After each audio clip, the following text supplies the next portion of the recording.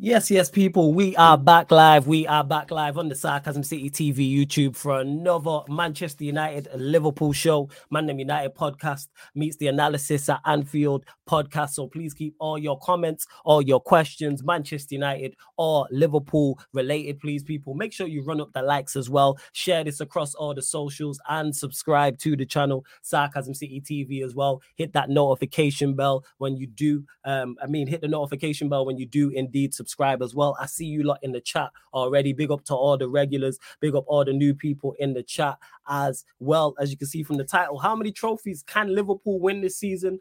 Do Manchester United have any chance of a trophy this season? So we'll be discussing those two things plus more as well, people. And none of the regulars are here yet, but they will be. But I brought in two special guests. I did say all week long, you know what I'm saying? I was bringing in special guests for you lot on all of the Man United podcasts and all of the crossovers, including this one with the analysis at Anfield podcast. So I've got to bring someone on who's been on the channel before.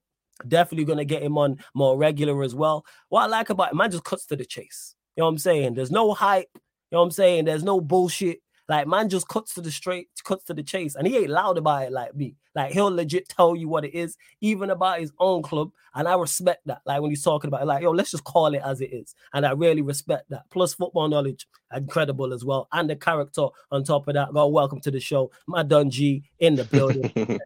What you telling me? I'm good, bro, man. I'm good, man. Love for bringing me on this evening, man. I've been dying to come on a lot more, man. So, like I said to you, obviously we spoke privately and stuff like that. Like, bro, I'd love to come on more because I love chopping it up here, man. I can't even lie. Man, we don't pattern that. We'll talk after. 100%. Well, you're definitely one of a few people that like I can just actually just sit down. We could just chat. Proper football, man. Some people there's too much of a persona on this content creation, which is fine. I don't mind it. Everyone's got to do what they got to do to eat. I understand all of that, but you know what I mean. We're Flawless and his channel as well, especially, man. You guys, man, this is some real good football talk, man. So love to be here, man. Man. Yo, thank you for the kind words, and that's what it is. Like, we can just there's no persona. We can just run bants, run jokes, but like we can just chop it up. Speaking of football, and the second special guest, you know what I'm saying, I'm going to introduce people. Someone making their debut on the channel. You'll see him on his own channel. You'll see him on the terrace. See him going viral. Mr. Liverpool himself, you know what I'm saying? I gotta call him. I see him calling people out, talking about no one knows more about Liverpool than me. Quiz any place, anytime, bro. Gotta welcome, man, to the show. Man like Tom Little is in the building. Yes, Tom, what are you telling me? I'm good, mate. I'm good. Good to be on the channel. I've watched a lot of the debates on before. You know, I'm a big fan of the channel. Good to finally make my debut. And yes, I do stand by it. Anytime, anywhere, anyone call me out. I don't even want to face Tom in a quiz, you know. Like, I reckon Tom would actually slap me. So I say, like, it's long. It is. We say no, Tom, man. What are you saying, though, Tom? Yeah, man, it's been a minute. Obviously, everyone, for those in the chat, the reason why you don't always see people on the special guests, because everyone in the space is busy. That's why. Everybody is busy. Like, when you reach out to people, see everyone working on their own channels, they're on other channels as well. But we got G in the building, Tom Little in the building as well. So it's always good to get some fresh perspectives as well. But, Tom, we'll start with you. Liverpool season so far, you got to be, I'm guessing, over the moon with the start. About obviously take away like the Luton result, but other than that, pretty much exceptional, I would say. You know what I'm saying? Yeah, really good start. No complaints about how we started the season at all. Didn't think we'd be in this position. That's the biggest thing I'd say. Okay. Going into this season, I was hoping that we could, get top four, maybe come fourth or third, add the Europa League on top of it. But right now, we've got to be in that conversation for that title challenge, and the way we're playing, the numbers behind it all, we deserve to be where we are, which is the biggest thing. And whether we can carry it on is a different, conversation. But I'm buzzing with how the season started. A lot of the players have taken steps up in terms of the level. The new signings, majority of them have settled in seamlessly. There's really very little to complain about at the minute. So, considering the state we were in last season, where I was dreading watching Liverpool games at points, now I'm actually looking forward to it and want international breaks to end. So it's a lovely little shift.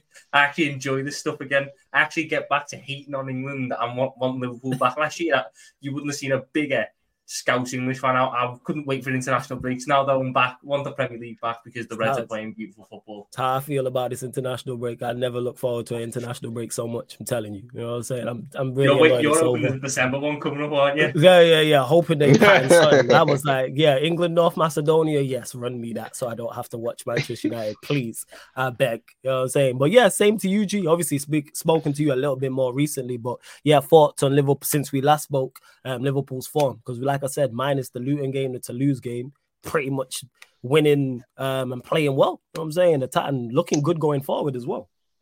No, I think listen, man, me and Tom, we've been on shows together last season, and we've been criticized a lot for the way that we spoke about Liverpool last season. It's all right. It's all good. At the end of the day, we can only speak about what we see. But I'm just like Tom. Like, ultimately, I did not think Liverpool would be where they're at right now. I didn't think that we'd be sitting 1 point behind Manchester City. You know, I didn't think we'd be playing well in terms of the attacking sense of things.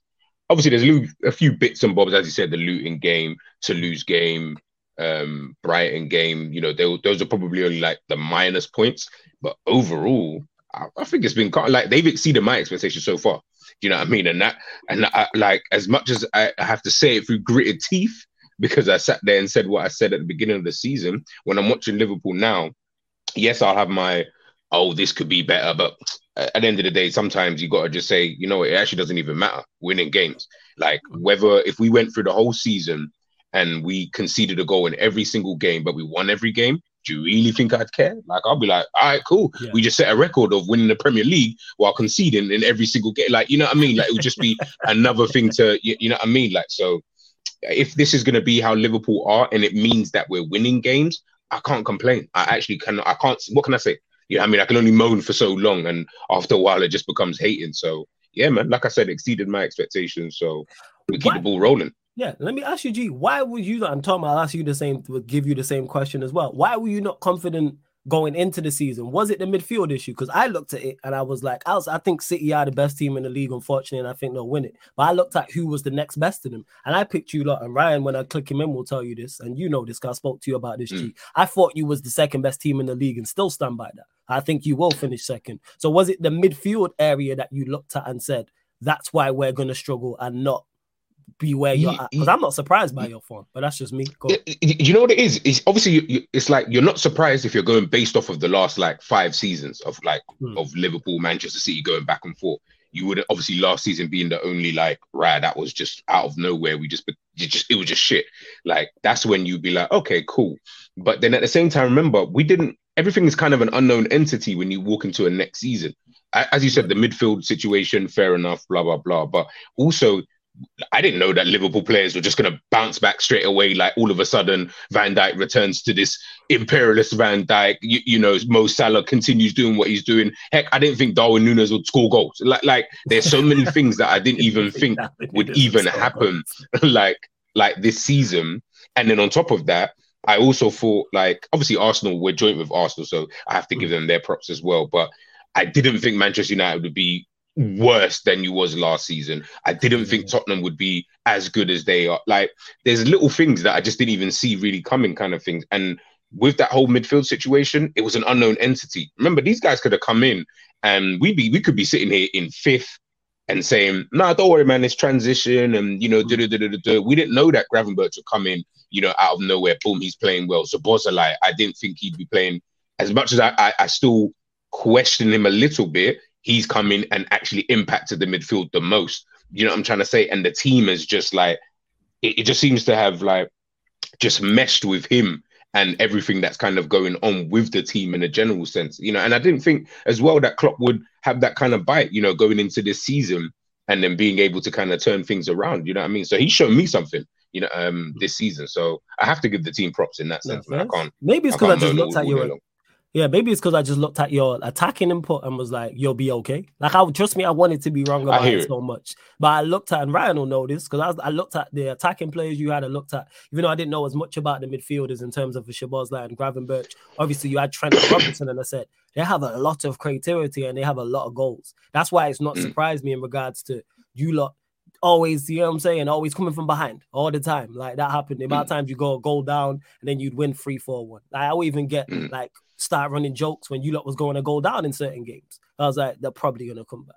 And then that's exactly what happened. But who knew that we was gonna get that back? Do you know what I mean? Like I knew we had that. Like we had the but back in like say 2-3 seasons ago, and when we were just battling Manchester City, I promise you, more time when I'm watching those games, I wouldn't even really be tuned in until like the 60th minute, because I'll be like, if we are losing, then cool, we'll probably come back and win the game or whatever. Or even if we're winning, I know we're 100% winning the game. Like I just had that kind of confidence, whereas like I didn't think we're gonna get that back, and I think that's why I have to give credit to the team in that sense, where they've said, all right, we've got that kind of bite back. Obviously, we've got a ton of a season still to realistically go, so anything can happen. But right now, they're in a good moment. So if they just continue that, it's only going to be us and Manchester City. I'll keep it real. Like Arsenal will start to fall away.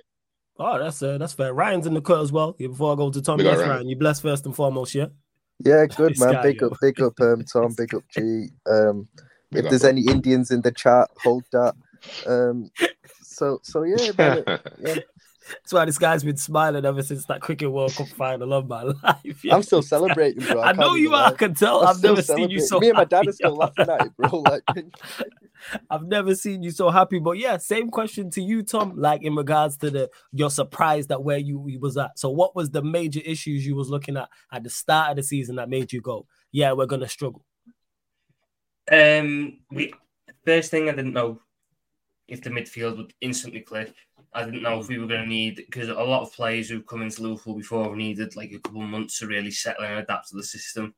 We've managed to avoid that with most of them, which has been a big thing for us. And then the one or two midfielders that we kept last season, from last season, sorry, played this season, have done well to do that job. And it was also are certain players who last year didn't perform going to refine that level, i.e. Virgil van Dijk's, Andy Robertson's, even you can question like Diogo Jota and Luis Diaz in that sense. They've all kicked back to a level that maybe isn't their very best, but it's close to.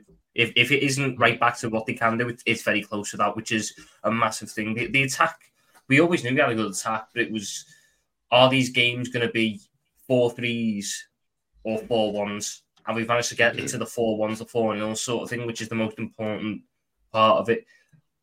And I also just didn't know if the team was ready to bounce back so quickly, because last year was so incredibly difficult in terms of the overhaul. I didn't know if they were going to have a slow start to the season overall. And then they catch up at the end of the season. You go, see, that's what they can do. Just need a little bit of time. No, they kicked on straight away. So they've really shocked me with just how set they are. These players reckon they can win this title, which is a thing I wasn't expecting to hear. And it's a thing I'm very happy to hear, because it should mean we go far in all the other competitions, which are the main priority, because I don't think we're going to win the league because of City. But if we leave this season with a Europa League and maybe an FA Cup and you get your top four, I think that's a successful season, considering where we were expecting to be at the start of the year. So they've surprised me a lot with how well they've played and how little time they've needed to get up to speed and back to the very top, because you could have easily thought that it'd be City and Arsenal top two again, and then Liverpool stuck in that sort of middle ground of just third and fourth. That they're not going to drop out, but they're not going to take the next step up. So I'm just glad that we're back up where we should be. And that being said, you mentioned there obviously Europa League, FA Cup, you lost it in the Carabao Cup as well, so you're going to target them. But do you believe, when you look at your team, do you believe you are, like, say, a DM away in January from being able to compete for Manchester City? So how far away do you think you are? Because that seems to be, correct me if I'm wrong, the outside looking in, that is the main problem area within your starting 11. I think a DM and a left centre-back, left-back sort of thing, because Robertson's out until like February time.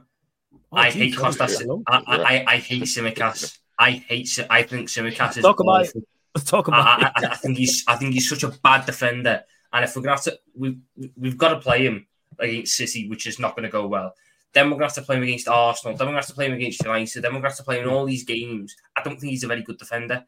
But even then, when we bring Robertson back in, he's better, but he's not suited to the role that we play with this new, like, inverted, and then you need that left back, left centre back in to be a little bit more disciplined. If you bring in the DM, it frees up Trent. If you bring in the left centre back, You've got the structure there. Once everything is set in, I think the only team better than us is City, because I don't think Arsenal can match the firepower that we've got. And I think the defence is like at such a similar level because of Virgil van Dijk. So is that even with the DM and the left-sided centre-back you're talking about? Then if you say you were in January to get 2 players of quality in those roles, is it then you look at it and go, yeah, we can topple Manchester City for this league?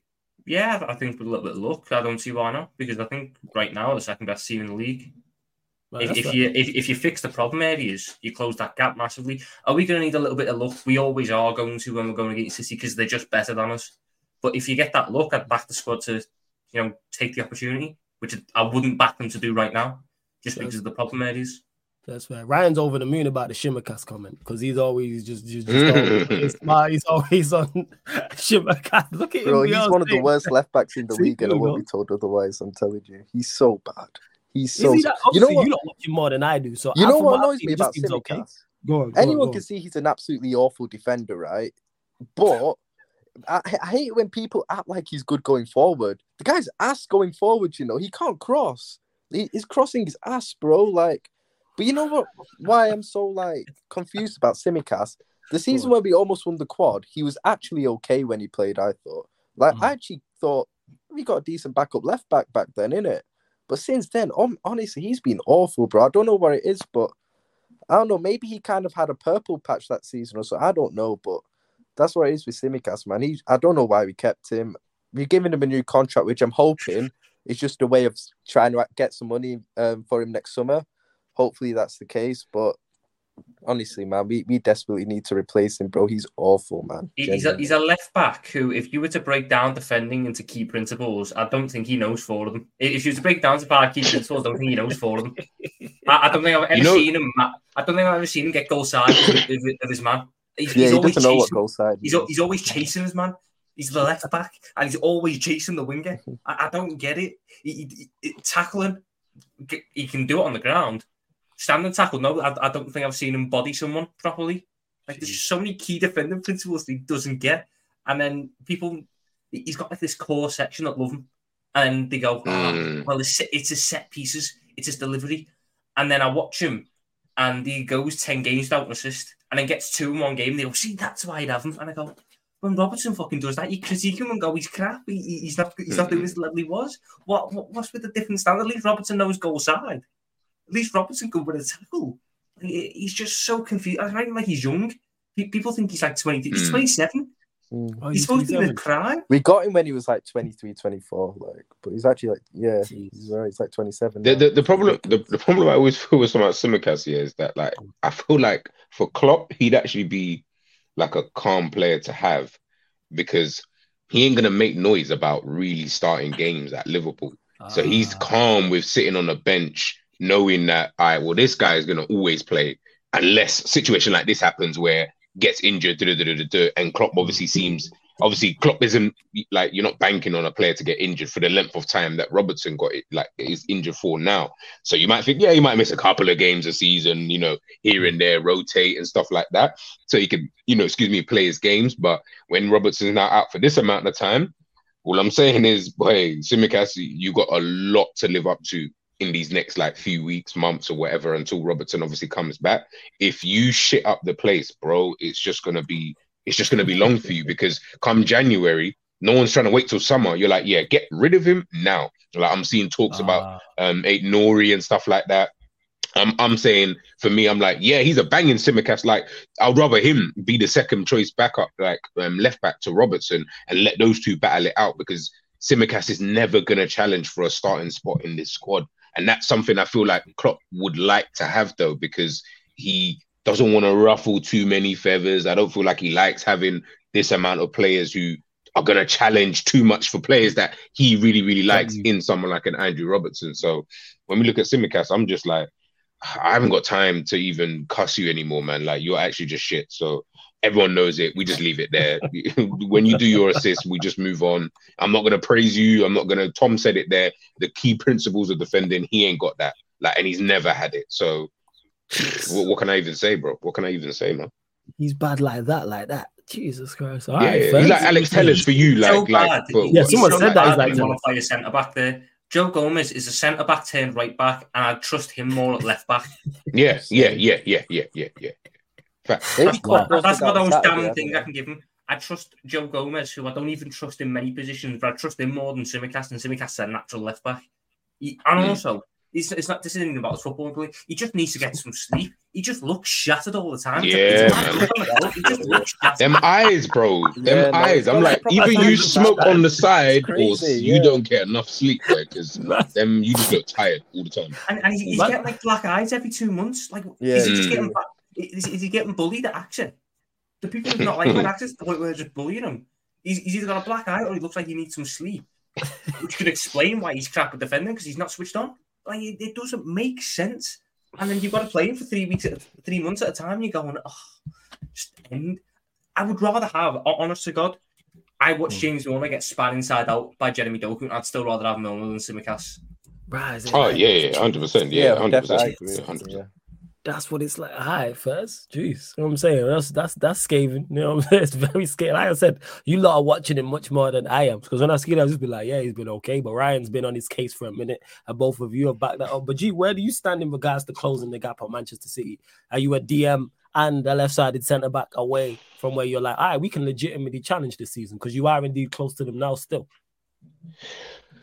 Honestly, bro, I don't even know half the time, man. Because I look at the team and I'm like, I don't feel like getting in a DM would massively change it, because I don't think Klopp's going to play in a way that having a DM is going to differ too much to the way that we play now.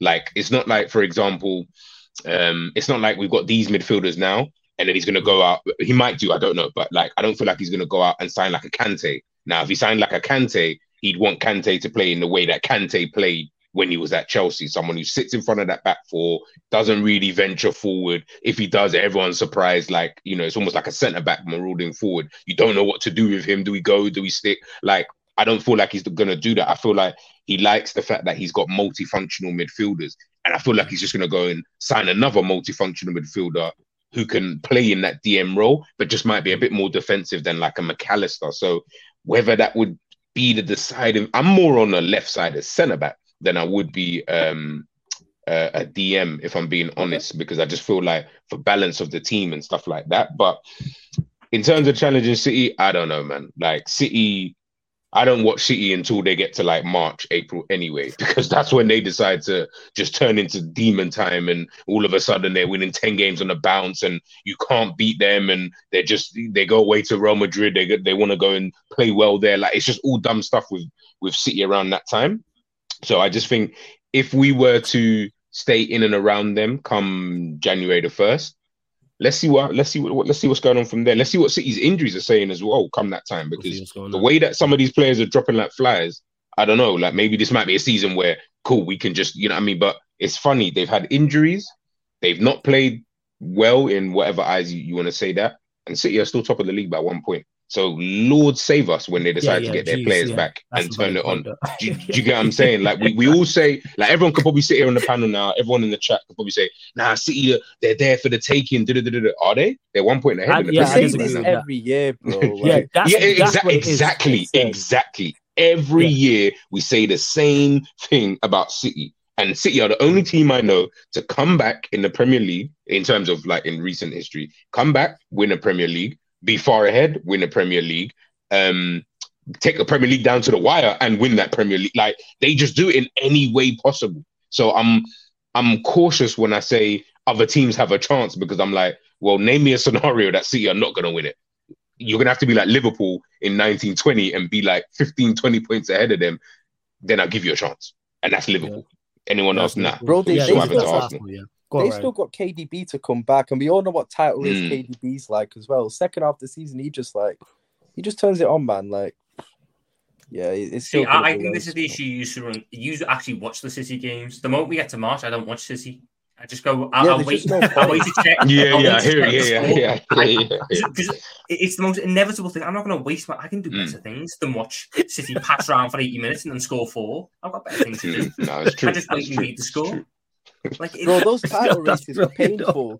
Those title races were painful because we were winning. We were winning every game towards the end of the season in those title races, and then you go into it thinking, right? Because all the City needed to do was drop points in like one game. It was always the case. And we were just thinking, I was giving myself hope every week. I was like, this team, maybe they can get at them here, or, bit of hope. City have got midweek game there, whatever. 5 minutes later, City are like 2-0 up, and there's just like no point in it. I just detached myself from the game. Ryan, it's not even that. It's Vincent Kompany scores a worldie out of the blue, and you're like, well, this doesn't even make sense. Like, you had Aguero on the pitch, you had all of these ballers, and he scores, and he scores a banger. It's not even ex-player misses a sitter at the end, honestly. Bro, that wasn't even the worst one for me. It was Burnley, like the week before.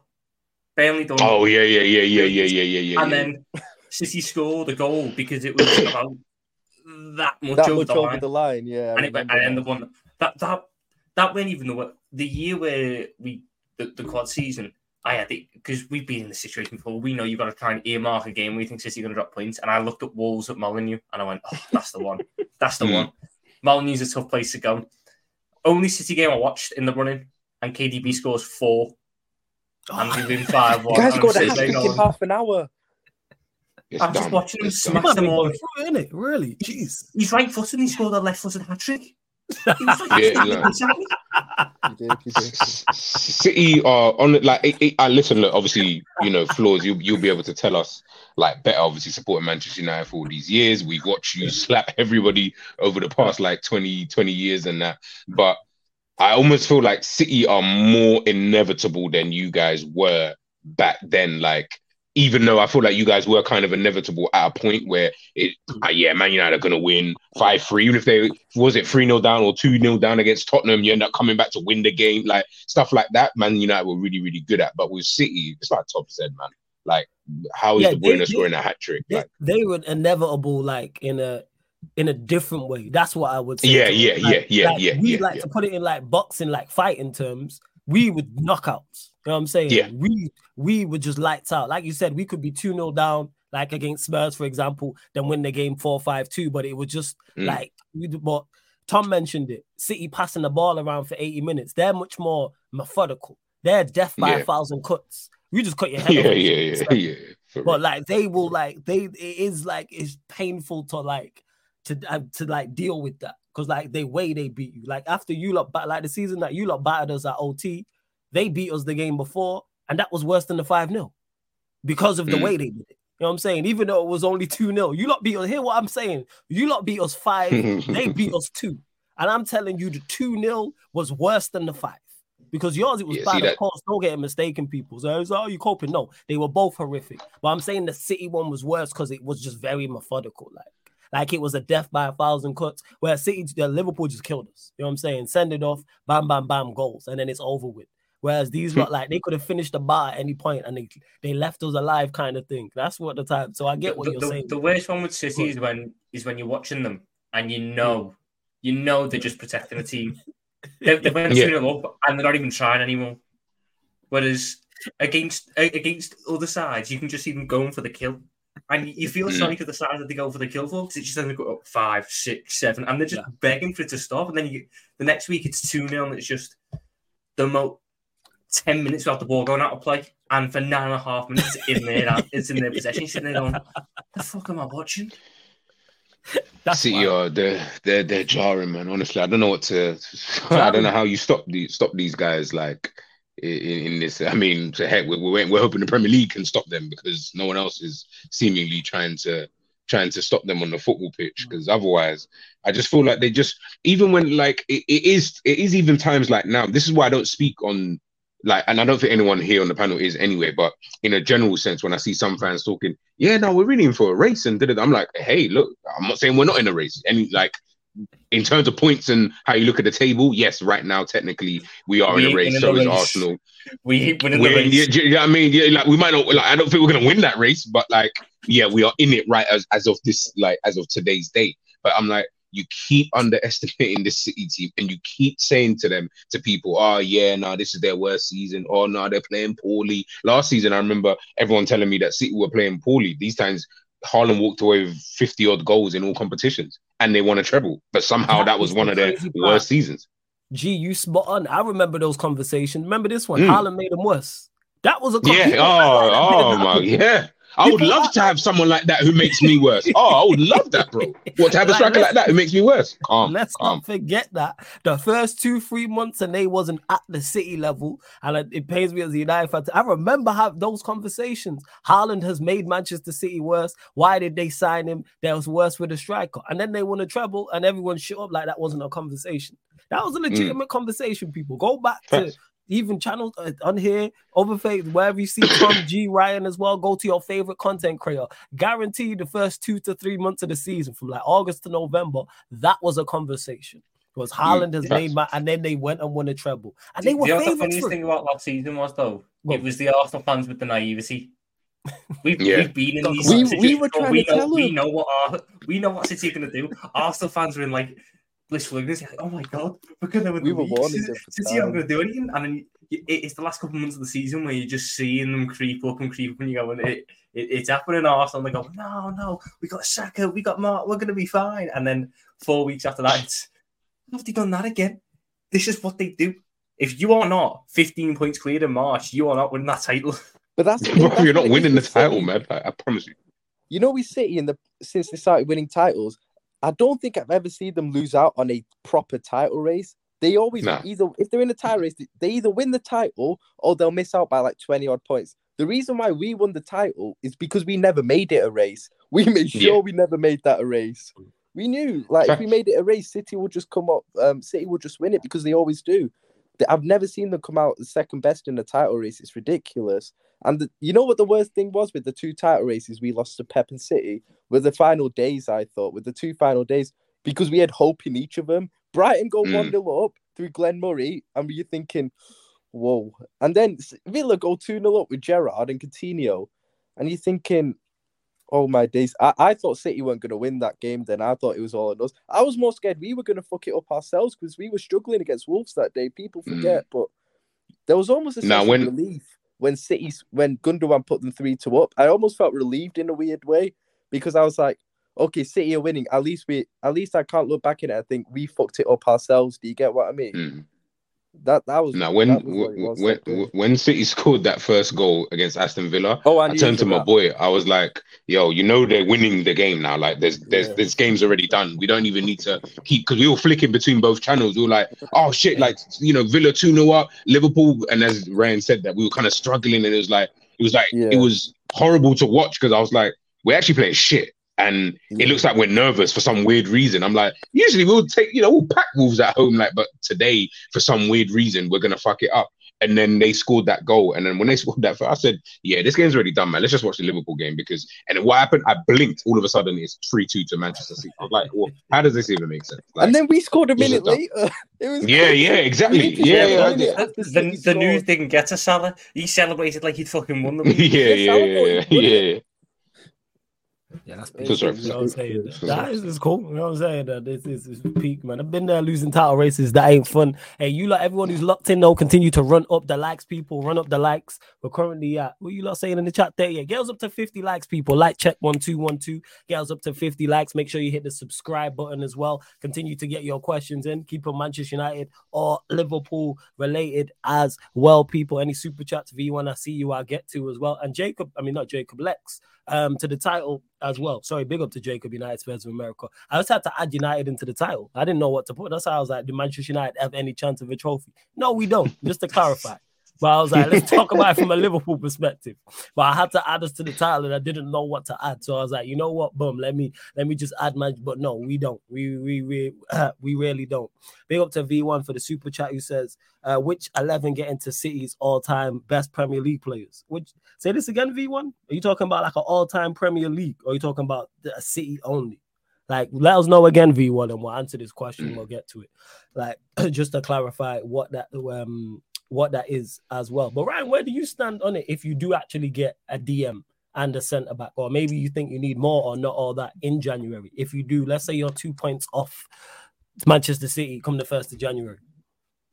I think in terms of trophies this season, the Premier League's the only one you look at and say, with our team at the moment, we can't win it. I think we should be winning Europa with our team we have right now anyway. We should actually be winning the League Cup because we're the best team in that competition. There's no doubt about it, really, because Arsenal City are out, and we should be looking to win the FA Cup. But the Premier is the one you look at and think we are literally just 1 or 2 players away from potentially winning it. I don't think we can win it right now. We can maybe take it to maybe March or something, but then I think it'll just get too much. I think because not having a competent DM.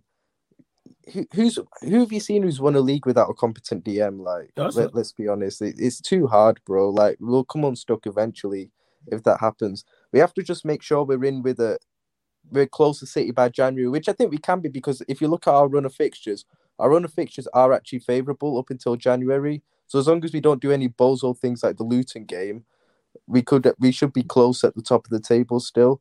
And then you're looking to think, get a DM in, that should be the priority. Whether the club will do that, I don't know. I don't trust them to do it. But they have to go and get a competent DM in. Who that would be, I don't know, to be honest with you. And I do agree with the centre-back thing, because I think we need to look at someone like, like how Vardy or Anaki play for City in that kind of left-back / left centre-back role. Mm-hmm. I think we need to look at someone who can fit that kind of role, because Robertson, to be fair, I think Robertson's had a decent season before he got injured this season, to be honest. Going forward, he's been trash for a while, to be honest. Going forward, he's not been the same player for at least a couple of years, in my opinion. But defensively, I still think he's all right, to be honest with you. So, but I still think we need someone, because, like, especially if Robertson gets injured or something, and you need to rotate, you can't put Tsimikas there because he's rubbish in it. So, like, yeah, that's what it is. So, literally, we are only 2 players away from potentially winning the league, in my opinion, because we got, in my opinion, the best keeper the best keeper in the world, the best keeper in the league by absolute far anyway. Virgil van Dijk looks like he's back. Still got good defenders there. I think what's helped is Matip stepped up this season from last season. Gomez has actually been okay this season as well, especially compared to last season. The attack, we all know how good that is. And obviously we've got players like Szoboszlai who are playing really well in midfield as well. So the team's definitely there. And then if you get a DM, you can free up the likes of Gravenberch, Szoboszlai, so etc. So yeah, I think we are literally only a couple of players away from, maybe even just one, the DM away from potentially winning the league, in my opinion. So let's see what happens. I don't trust the club to get one though. So. Yeah, that's fair. And that's fair enough. Then we'll see what indeed happens in January. But speaking of your midfield, to go to you on this G first, is in regards to someone who's, I would say, he has divided opinion. I think that's fair to say. McAllister, obviously playing out position. You know what I'm saying? He was brought to the club with not high expectations, but expectations of a certain level. Obviously, winning the World Cup with Argentina, having a good season at Brighton. You lot getting him at a great price as well. But like I said, he has been played out of position because he has been playing as the 6, but then others have been critical and said it's not so much the defensive work that's been the issue, it's actually been him on the ball. Where do you stand with McAllister so far this season? Yeah, I think he's been very underwhelming as a signing in general. Like, I'm just happy that we spent the 35 million release clause, because if he cost like 60 million, wow, you know what I mean? I think we'd all be like screwing, like we'd literally be screwing our heads, and he'd probably be the flop of the season kind of thing, just because of the price tag. But luckily it's low enough to not really be too bothered.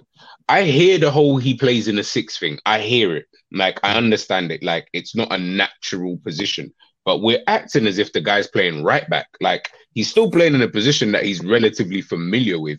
Like, he has played there for Brighton before, you know, in various games. Not like he's played there one time randomly when they needed a player. Like, he's played there enough times, you know, obviously in a different role, but he's played in there. And for me, I just think it's really more about his all-round game in the team. I just think we're just not using him properly. So whether that is moving him further forward, putting him beside someone else, maybe in a double pivot, I don't know what it is, but we're just not seeing the McAllister that I know I've seen before. I've seen this guy and I thought, yo, if Manchester City were able to get this guy, that would have been a better signing than Mateus Nunes, because they would have been able to utilize his skills, his strengths, I think, perfectly. But at Liverpool, where we're more of a like physicality type of team, we're seeing more of that side from, say, someone like him and Szoboszlai. Like, so when I'm watching them play, I'm like, yeah, you're not really doing anything. And then on top of that, defensively, you're just getting run all the time. Like, it's just not looking good, you know, for you. Yeah, bypass like all the time. And I'm just like, there's only so much I can keep saying, oh, but yeah, it's not his natural position. I'm like, come on, man. Like, ultimately, remember, the manager keeps picking him there. So whether I think he's shit there, the manager blatantly trusts you in that position because he thinks you, out of all the players he could potentially pick, you're the best option in that position. So I expect to see, because you are a quality player, I expect to see a little bit more quality. And right now, we just ain't really seeing it, man. You know, it's early doors anyway. So come the end of the season, we might be sitting there saying, yo, McAllister, man, he is a sick option in that position. But right now, nah, man, like you've been kind of dead like this season, and you're definitely not a player. Like I'm looking like at the moment where I'm like, you know what, I'd rather have someone else in that position than you. Heck, I would even say, let me even just try Matip in there for a game just to see what that looks like, because you're just not it at all in any way, shape, or form. And you need to be dropped for a little bit because it's unfair to keep playing someone who's not really clicking at the moment when everybody else kind of is. Gravenberch come in, he's in there. Szoboszlai come in, he's in there. Like, these guys are clicking straight away. You taking a bit of time, that's fine. That's absolutely fine. I've got no problems with players taking time to adjust to systems and that. But guess what? I beg you do that in your own time and get someone else in there to play that position so that we can move forward, because we can't keep moving like Manchester City. What did they do with Jack Grealish, man? Brother wasn't really performing that well. Wasn't really in tune. Guess what? You're on the bench. What did we see from him the following season? Or like a couple seasons later, or even last season?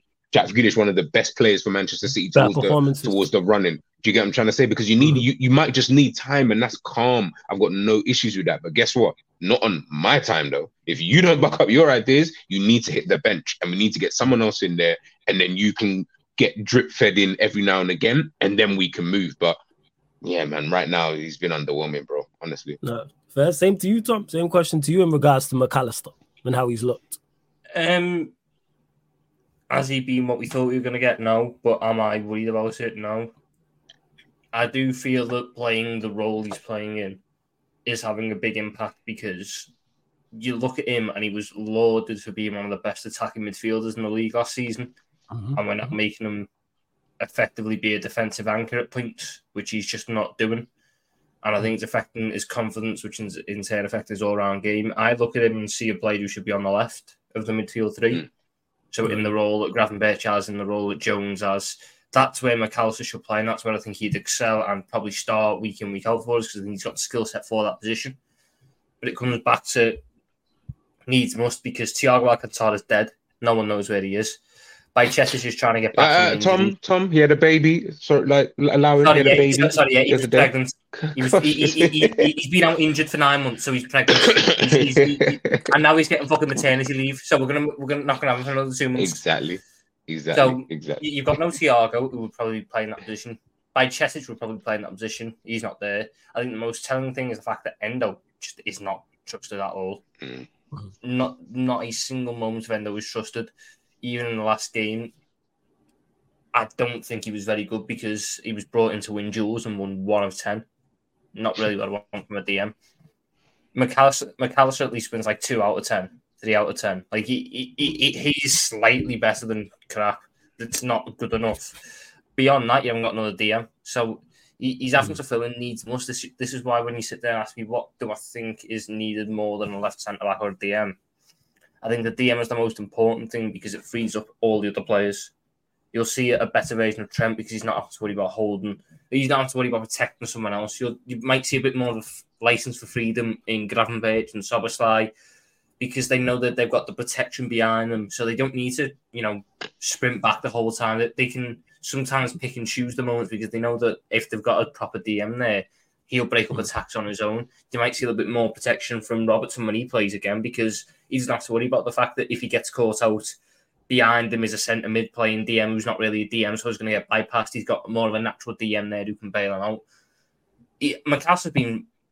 The thing with him, and the reason why I'm probably not on his back as much as others, I know that Gravenberch and Szoboszlai have been better, and I've given you more moments, but I've seen glimpses with McAllister of what he can do. I've seen enough to just buy me over until he gets moved further forwards. When he gets moved further forward, my expectations increase and the pressure on him increases, because you're in your natural position now. You've got to start. You've got to prove that was just because of external circumstances. But for now, I look at him and go, we've really got no one else we can play there, so he's passable for now. But it's very clear that he's the weakness. I mean, the only other option we've got there at the minute is Curtis Jones, and I like Curtis Jones, but I think McAllister's a better DM than, because I think Curtis Jones. You think so? Lose to. I think so. I think he's more suited to that role. I think Curtis Jones has a natural tendency to drift wide. That's because of how he's played his whole career. He's been a left winger and he's been a wide attacking mid. So he naturally drifts out wide, which is very good at left centre mid because it frees up players, creates space, allows them to keep the ball. But at DM, I think there'll be moments where he almost, like a dog, just starts chasing the ball, starts ball watching, and in a position that is so important for discipline against a team like a City or an Arsenal, they would kill us in it, especially because they've got such good tens. Odegaard would feast in the space that Curtis Jones could leave. McAllister doesn't leave space. McAllister just can't win the tackles. I imagine, like, if Curtis Jones is there, if you're up against Martin Odegaard, I'm just going to use his name as an example. Yeah, Curtis Jones can deal with Odegaard when he gets the ball, but he can't stop the ball getting to Odegaard. McAllister can stop the ball getting into Odegaard, but if he doesn't stop it, then Odegaard is just going to bully him. Yes, it's type of style. That's a fire analogy. That's fire. Like it's not the best situation to be in, which is why I'm really looking at it and going, Stefan Bajcetic, when he comes back, hopefully it's soon, but who knows, he might have been fucking pregnant like Thiago. He's not been seen for like 4 months now. If he comes back, he can be the DM, because I'd sooner just let him develop in that position with some actual experience around him than keep trying to shoehorn players in. But the DM has to be bought, and whoever it is, I mean, like, there's this Andre fella from Brazil. There's probably about 6 different Brazilian youngsters who apparently we now got a fetish for buying because we're just scouting all them.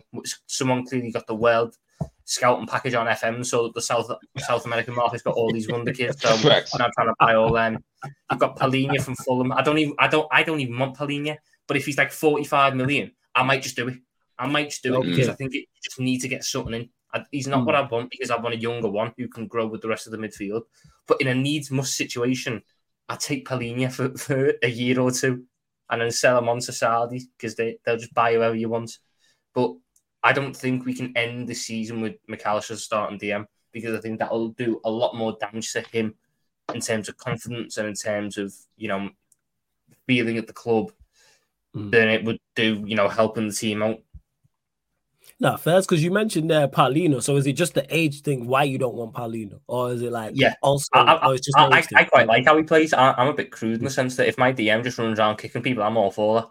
I think that's all I need to do. It's just the fact that he's going to be 29. So, like, we're going to have Szoboszlai going to 25, McAllister going to 26, Gravenberch going to 23, and then Paulino's 32, and you've got to replace him.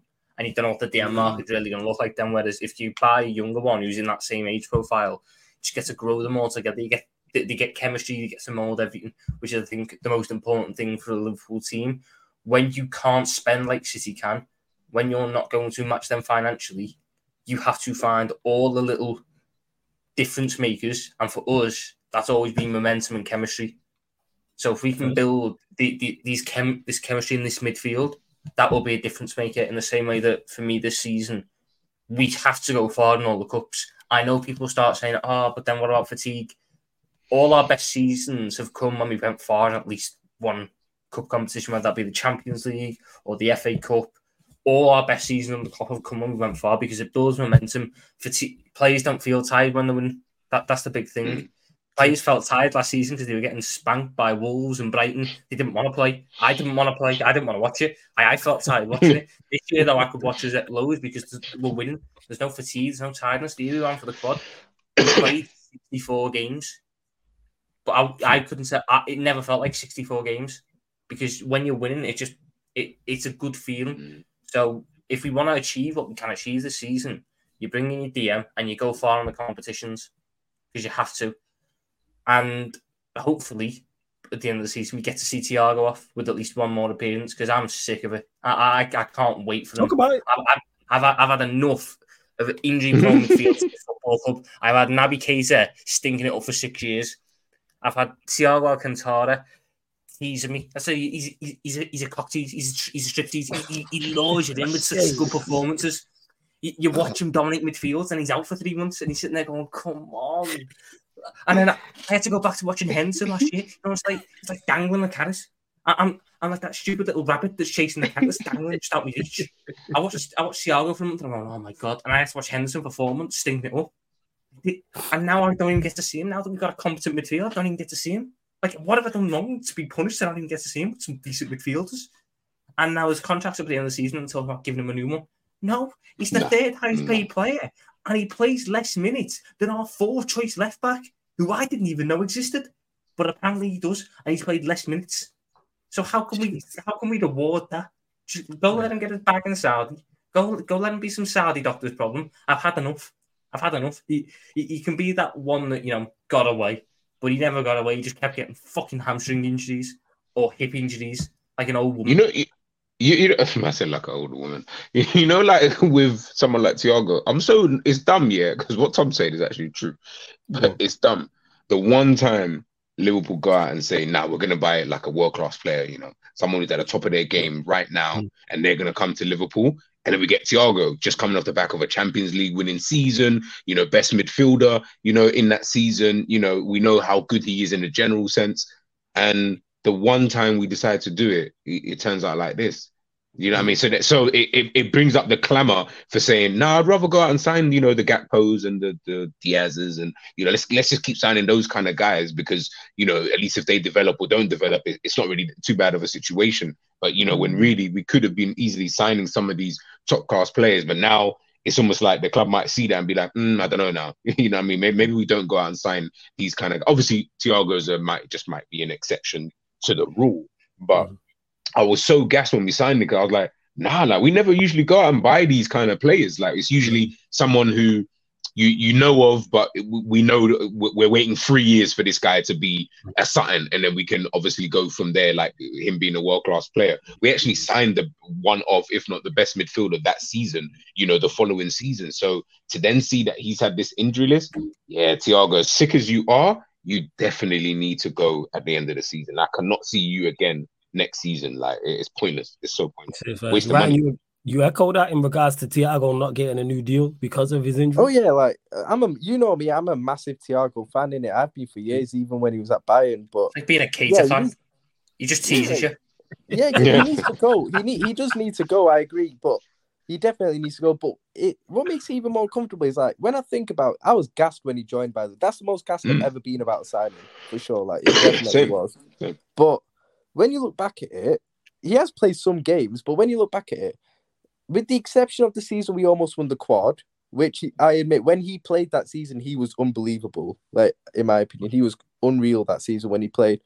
Whenever in the other seasons where he has actually played for us, so first half of last season and second half of the season in his first season, let's be honest, he hasn't been that great, in my opinion. I'll be honest with you. I don't think he's been that great, with the exception of the season we almost won the quad, where he was great. He's had more bad seasons than good seasons at Liverpool. 100%, 100%. And it's when you know the quality of him. I remember people saying last season, he's having up until he got injured, he's having a good season, he's playing really well. I don't think he was. I don't think he was playing well. He just looked really good next to Henderson and Fabinho and Elliott in midfield, because he's a miles better player than all of them. He just looked better compared to those guys, but actually he wasn't playing that well, in my opinion. So I do feel like people overgas it with Thiago at times this time here when he has played, because I think he's only had one season where he genuinely put in really, really good performances for us. He looks, don't get me wrong, he looks good. Watching it, he looks good. When he comes back and he does that little fucking like shimmy turn when he goes, whoa, and then sends someone. Then best believe I'm asking for a new 3-year deal just so I can see that. But logic will step in and go, I've seen that once all season. I've seen that once. He was supposed to be back at the start of pre-season. He got the surgery in April, and we were told start of pre-season he'll be back. He'll use pre-season to rehabilitate, and then he'll be there. And the big thing I was told this summer, you can't sell him. I was going, Saudi money's there. If we can get 20 mil for him, I'm taking that. We make a profit on him. How would we make a profit? If that Saudi money's there, you take it. I'm going, no, you don't want to sell him. He can mentor the young players. Mentor them from where? FaceTime on the real talk. What mentoring is he going to be doing while he... Here's how you don't recover from a hip injury. Here's how you constantly get injured whenever you're close to a return. There's no mentoring there. And the one player he was supposed to mentor, Stefan Bajcetic, he is mentoring from the hospital bed. So you know what? Next time Stefan Bajcetic gets injured, he'll have the best rehab program because he's been told how to do it from Thiago, a perennially injury-prone player. But we won't. It's fucking irrelevant for us. Right now, he's on 200 grand a week. And his last start for Liverpool Football Club was January. Was it the Wolves game? Right. What January was the last time he played? January was his last start for Liverpool. He made I think it was the Wolves game. He made 3 sub appearances in like April. But he do you know how bad it got for him? He couldn't even displace Curtis Jones. And this was at the start of the Jones run. This was before the Jones hype really started to build up. This was Thiago. Like, we all just thought Jones is in there until Thiago was back. And he couldn't displace him. And then he got done his hip and was out for the rest of the season. And now I would much rather play Curtis Jones than Thiago. Like, I'm sick of him. I know he will lure me back in with good performances because he always does. But I have to. This is where, logic and heart have to separate. I cannot justify giving him a new deal because next year he will get injured again. And next year, I'll be in the same position because the one thing this club will do if they give Thiago a new deal is say, no, you're not starting another midfielder because you've got Thiago.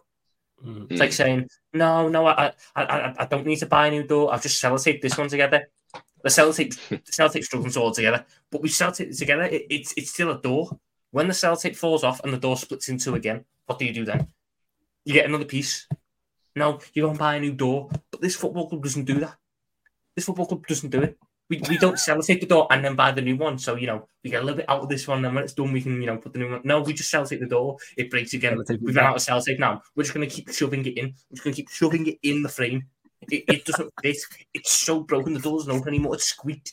But it's there because you're not buying a new door. That's all this football club does. It's a joke. It's only when the door actually gets blown over that's when we think, oh, you know what? Maybe we should buy a new door. Maybe we should get a new door, because I don't think this one's working anymore. You're like, bro, we told you about this door 4 years ago.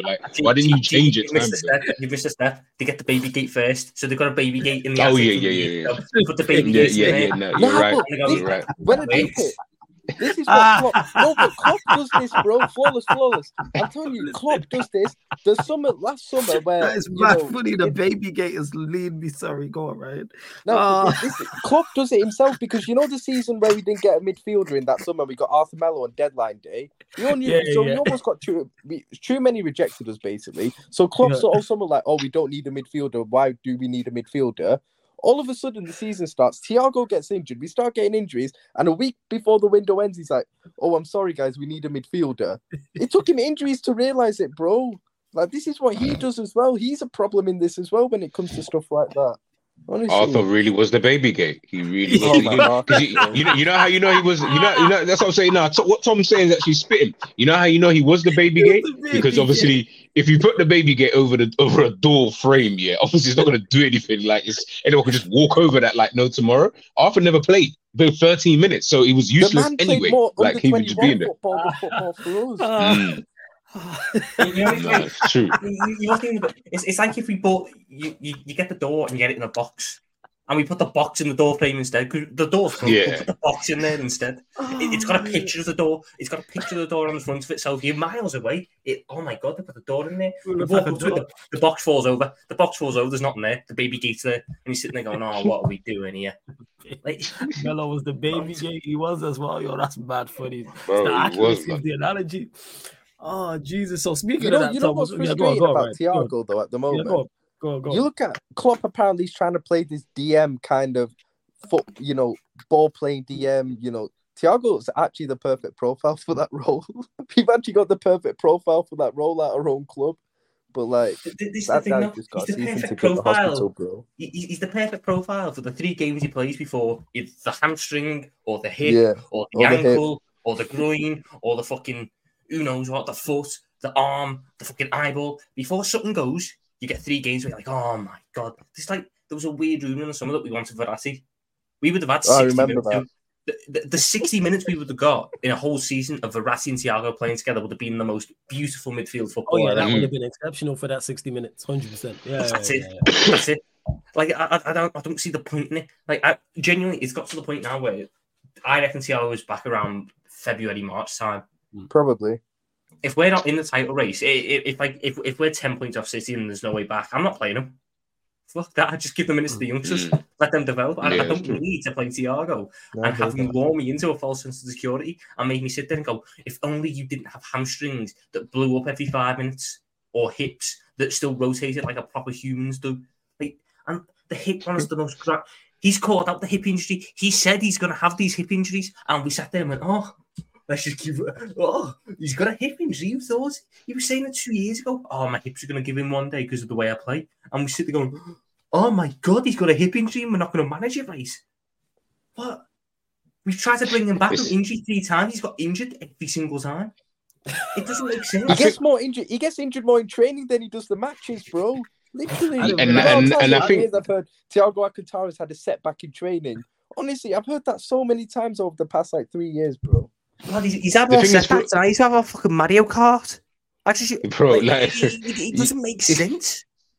You wouldn't even notice this flaws because at the end of the day, obviously you'll be looking at it thinking when he's played. So you might know. Obviously, you'll know he's been injured and stuff like that. Yeah, that's it. But know the extent of why he was injured and how. Bro, and stuff. You might know details because you're paying more attention to it. Yeah, I get that. Bro, it's like, listen, everything Tom and Ryan have said, like, there's nothing I could even really add to it, man. It's just, it starts to get embarrassing even just for him because I'm just like, you just look bad in this whole situation as well. Like, as well as Klopp too, and the management and the staff and the way that we handle it. Everyone looks bad in this whole situation because we're not talking about like a Bajcetic where you're like, he's so young that at the end of the day, you could just put it down to, it's too much too soon, but you don't know how good he's going to be anyway. So you can maybe chalk it off potentially, later on down the line. Could be a Jack Rodwell situation where he was good and then, turned out to be kind of dead after the injury. But with Thiago, you're like, bro, you're actually good. So you being injured this much, surely the club have got to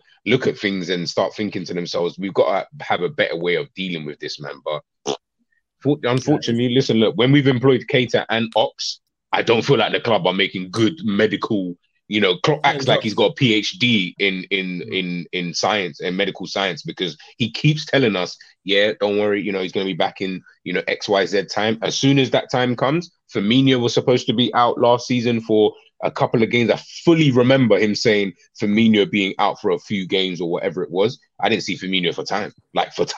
And I was like, well, that doesnnn't even make sense because you told me he was coming back. Like this PhD that you acquired, and we need to, bro, you need to go to, I need to check what school you got that at or what university you went to, car.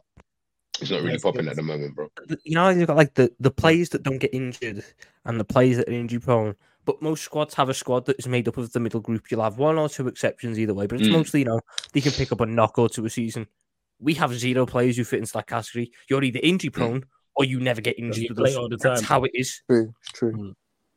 You're either Salah or you're Thiago. Like there's no like middle. There's no middle. It's actually true. I just wish we could have like a core group of players who miss 4 games a season. You either miss none or 17. Yeah, that's crazy. Yeah, that's wild. Like you said, that middle group of players. And G, you mentioned it, and that was going to be my next question as well. How much do you put, like obviously we started talking about McAllister and now we're speaking about Thiago. How much do you put it on Klopp and the recruitment in the summer? Because it looked blatantly obvious with the Szoboszlai, McAllister signings, etc., that you lot needed a defensive midfielder. You lot needed a centre-back of some sort. So how much do you put that on those two? Because if you had got those 2 positions, yes, you did go in for Caicedo or Lavio, but didn't manage to get either of them. So where do you stand with that? Again, like I said, man, it goes back to what I mentioned when you asked at the beginning about do we need a DM and I think we need a DM. Like I'll just categorically say that now. We do need a DM, and I do think it's relatively important. But I feel like the way that Klopp wants to play, I don't feel like that's at the top of his to-do list. Like I don't feel like he's looking at that position and thinking, I need, because obviously the DM that we're talking, like Tom just named Paulinho kind of thing. I don't feel like he's looking for that type of guy though. Like I'm not saying we sign someone like him, but I'm like Tom, I would love to have someone like Paulinho just for like a couple of seasons, then let Bajcetic potentially then come in after those, 2 seasons of nurturing under thing. What was it? That Pletty goal, who's really good with Bayern news, because obviously Bayern have been really in for Paulinho, obviously. He said that Fulham have apparently signalled that they'll be willing to let Paulinho leave for less than 30 to... No, is it... was it 50 to 60 million euros? So that's about maybe 30, 40 million quid or something. Something like. But then maybe Tom's price we might be touching that price that Tom don't mind us. Yeah, I mean signing him for it, and I wouldn't mind. If he's 40 mil, you go for it. But no, look, we'll go for some 23-year-old centre mid who will try and force it. You know what we'll go for? We'll go for the Emre Can we bought in 2015. Oh. That's the type of player we'll go for. A centre mid who's got all the physical capabilities to be a DM. But being a DM now isn't about how you build. It's about this part. And our luck with play in this part has been very hit and miss, because for every Diogo Jota you sign, who's a brilliant, got a brilliant footballing brain, you've got a Darwin Núñez who is better when he doesn't use said footballing brain.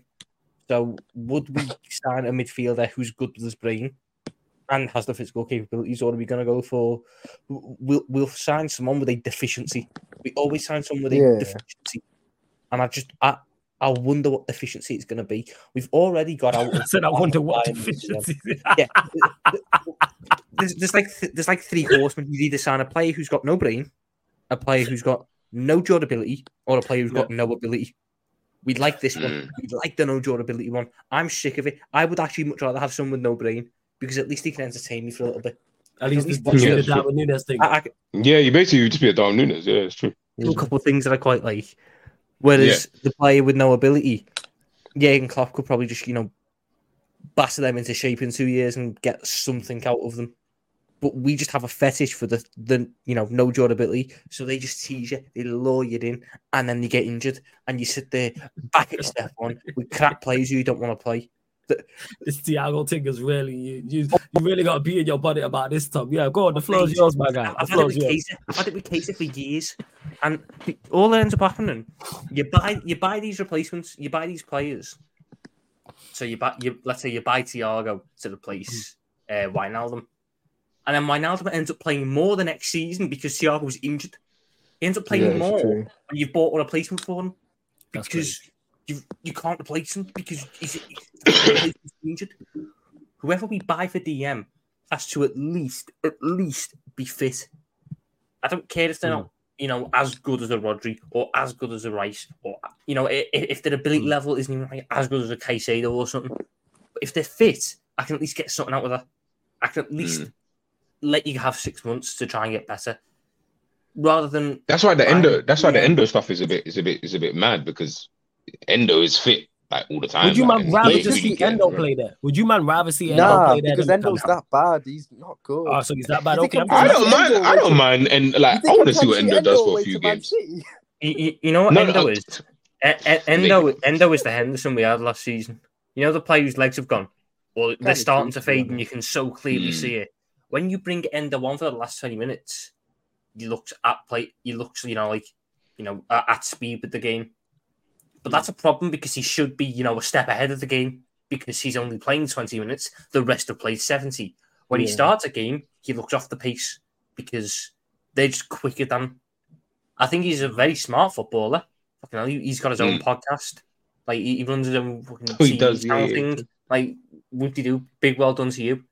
But watch your analysis of being the past couple of weeks. Your crap performance against Toulouse, your crap performance against Brentford, and then just, like a compilation of you sitting on the bench looking good for the camera. You're just too slow when you come on. He's just not physically. You're just saying he's just physically just doesn't have it. That's what it is. He's a yard slow. Every time that a midfielder comes at him, he's a second late to the tackle, or he doesn't read it quick enough. So you see him, he sticks that leg out, and then his leg is where the ball was. It's not where it is now. Whereas the DMs that you need, they get to the ball quicker. They win the battles. They win the duels. Endo was a player that was a gamble, because we missed out on 2. And what we should have done is binned Endo off and spent and delved a little bit more into the kitty to 40 or 50 and go buy a natural DM. You can still sign Gravenberch, but you go and buy a better, younger DM. I don't buy into the belief that there was no one else available on the market. There definitely was. Yeah, I think that's definitely a myth. That's a whole, just because there's no what it was name with out Endo. There, it's a myth. This is what I think went on, is that the club was just desperate, and after what happened with Caicedo and Lavia, them essentially missing out on both. They just both chose. Bear in mind, Liverpool agreed fees with the clubs for both of them. They agreed a fee with Lavia. They tried to lie about it, but they did. But obviously, those two players decided to go to Chelsea. Liverpool then panicked, in my opinion, and went, right, we'll just go for someone who's a DM. So we can say we signed a DM who is easy to get. So it'll be easy to negotiate a fee with the club, and the player will have absolutely no issues in coming to the club. There'll be no issues with him choosing someone else or someone like that. So that's why I think they went for Endo, because he would be just so easy to get. And at least they can say then, oh, we got a DM, you know, Japanese captain, etc., experienced player. That's what I think. And they tried to portray it as a great signing, which we all know. I'd never even heard of the guy when we signed him. I was on holiday in Barcelona. I saw it. I was like, who? I had to check Fabrizio Romano's account was real, bro. I had to check. Do you know how bad it was? Fabrizio, every single tweet he put out about the signing was like, shocking signing for Liverpool, surprise signing. I've never seen him speak like that before. I've never seen him go, oh, that's when I knew. Shock, that's when I knew. Every single moment he had, it was like, surprise move by Liverpool, shocking move by. And I'm sitting there going, lad, you didn't need. Endo probably doesn't even believe it. He reckons his mate should hang up when fucking is a prank, mate. And we didn't even get him on loan. Like, exactly. You could have bought Douglas Luiz. You could have bought Douglas Luiz. I'd say Douglas Luiz tomorrow. I'll be honest. You could have bought Boubacar. Oh yeah, of course. Yeah. You could have bought. He was more expensive, but Sheikh Decor. You could have bought Matt Weaver from Feyenoord. There's probably Championship DMs I'd have over Endo, because at least they've got something in terms of growth, in terms of room. Endo is not going to improve. I think he could be gone in the summer. I think he could go in the summer, even though he signed a 4-year contract, which I don't even know why they gave him. So you feel like it's a Minamino type of situation where, just kind of our shirt sales in Japan must be immense. You know, he's the captain of the Japanese national team. We must have some banging sales out there. Yeah, definitely. But no, why can't we get like Man United had like a Ji-Sung Park and that, you know, someone who was a bit of a dope player as well. Like, why can't we get these guys? We had our bad ones, man. Dong Fang Zhu. We had our bad ones, man. Dong Fang Zhu. You know what I'm saying? For those that remember that old enough, you know what I'm saying? Like Dong Fang Zhu, we had Ji-Sung Park, unsung hero. 100%. Do you not remember the conspiracy that happened when we first bought Minamino? He only started 3 league games for us in his first 12 months, and he rolled 30 kickoffs. So the belief was we bought Takumi Minamino and only played him in those games because it was prime time viewing in Japan. So we get all the viewers in Japan watching Liverpool games and buying Liverpool shirts. Hey, the fact that someone put that together and figured that out is jokes. But mind you, Minamino did look good for Salzburg when they played against us in Champions League. Bro, for Salzburg, I was like, oh no, he's all right, you know. Like, he's all right, you know. Obviously, I wanted Haaland, but like, I thought he was okay, and then he gets to Liverpool, and I was like, you are dead. This is the thing, no. This is the thing. Their front four that game was Szoboszlai, Haaland, Hwang Hee-chan, and Minamino. Yeah. We bought the worst one.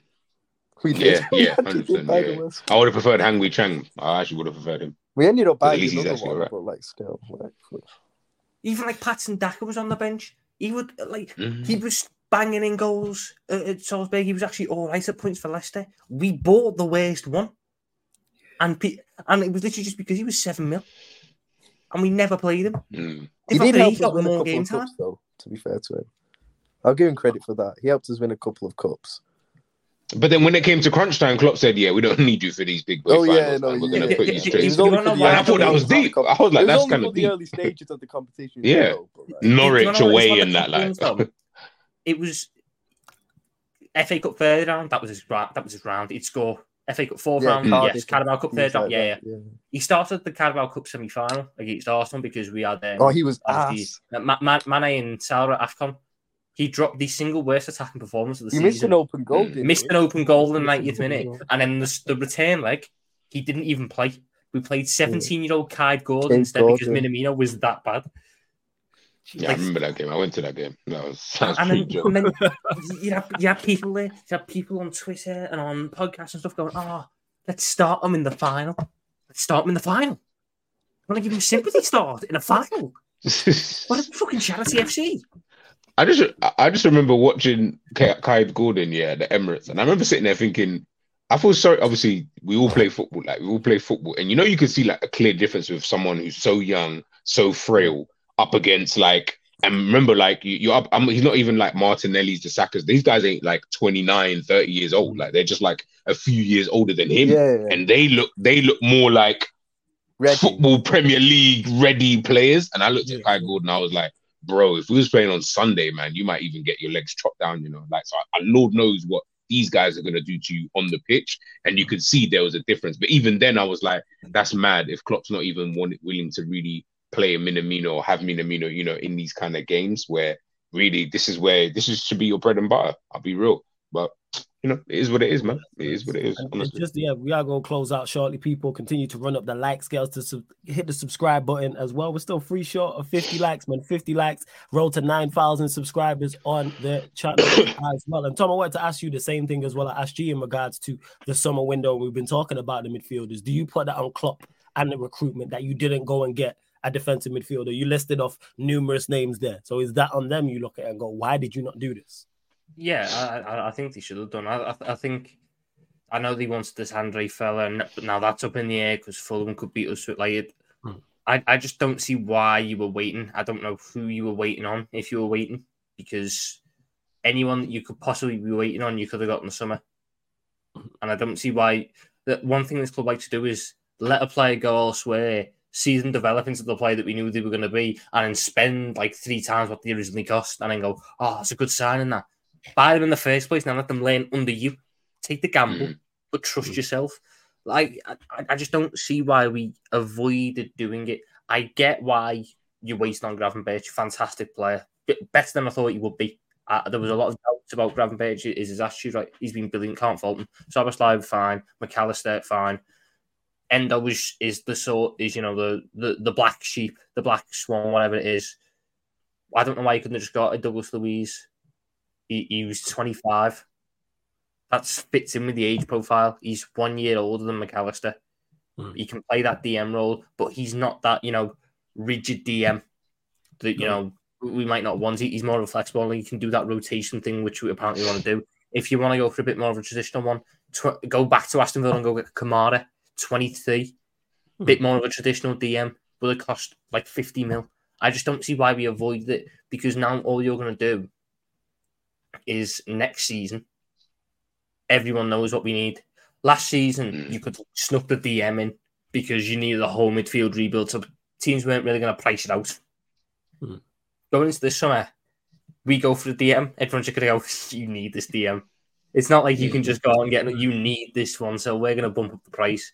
So I just think we missed the boat there, unless there's a release clause player somewhere, because apparently you've got a fetish for them ones now. We just like, who wants to negotiate transfers, release clause, FC? That's because Schumacher can't negotiate, so he just resorts to release clauses. That's the only reason why. The guy can't negotiate. So like... Yeah, but to be fair, when we have negotiated, we end up paying £150 million for a player who didn't even want to join us. That's true. So we just got pure egg on our face then. And now that saga was then. I don't think Schmack could negotiate that. I think it was Billy Hogan. Did you want to get this off your chest? Kai, go on. Kai, say no. Go on, get to it. Go on. I don't know your full thoughts on this. It was it was the way it dragged on. That, like, we got told on the Friday morning, he said no. But you get to the Saturday and nothing's moved. And now there's, can Chelsea even afford it with FFPs that's going on? You got all these fucking, you're getting Ecuadorian journalists come out of fucking here, there, everywhere, who've got like 15 followers, and you're going, oh my God, he's from Ecuador, you've got an inside source. And then Saturday night, you get the news come through that John W. Henry's flying into London, flying in to watch the Chelsea game at Stamford Bridge, and you're going, John's seen it, John's lost his head, John means business now. And he comes in, and all he does when he lands and watches the game is goes to the FA and goes, Chelsea are nasty, don't let them do that. Okay, we'll go in now. Doesn't actually step in and try, convince Caicedo any other way. No, we just let them have Caicedo. And then we have to, it drags on again. You go, right. Well, and it's the whole, Chelsea are waiting for Liverpool to pull out so, they can bid lower. And we're going, no, stick in there. They must be struggling. They can't afford it. And then they pay it eventually. So then we go tails between our legs back over to Lavia. And he goes, no, fuck off. And we go, okay, well, we didn't even want you anyway, lad. Endo. How the fuck have we ended up in this situation? In the space of 72 hours, I went from on top of the world on that Friday morning because everyone's tweeting Ornstein, Romano, you're sitting there going, oh my God, we've done it, we've beaten them to it. And then on the Tuesday, I'm going, who the fuck's Endo? And I'm watching Japan football on YouTube with a 1.5K view comp of Wataru Endo highlights, watching him play for Urasaka Red Diamonds. I'm sitting there going, this is the man.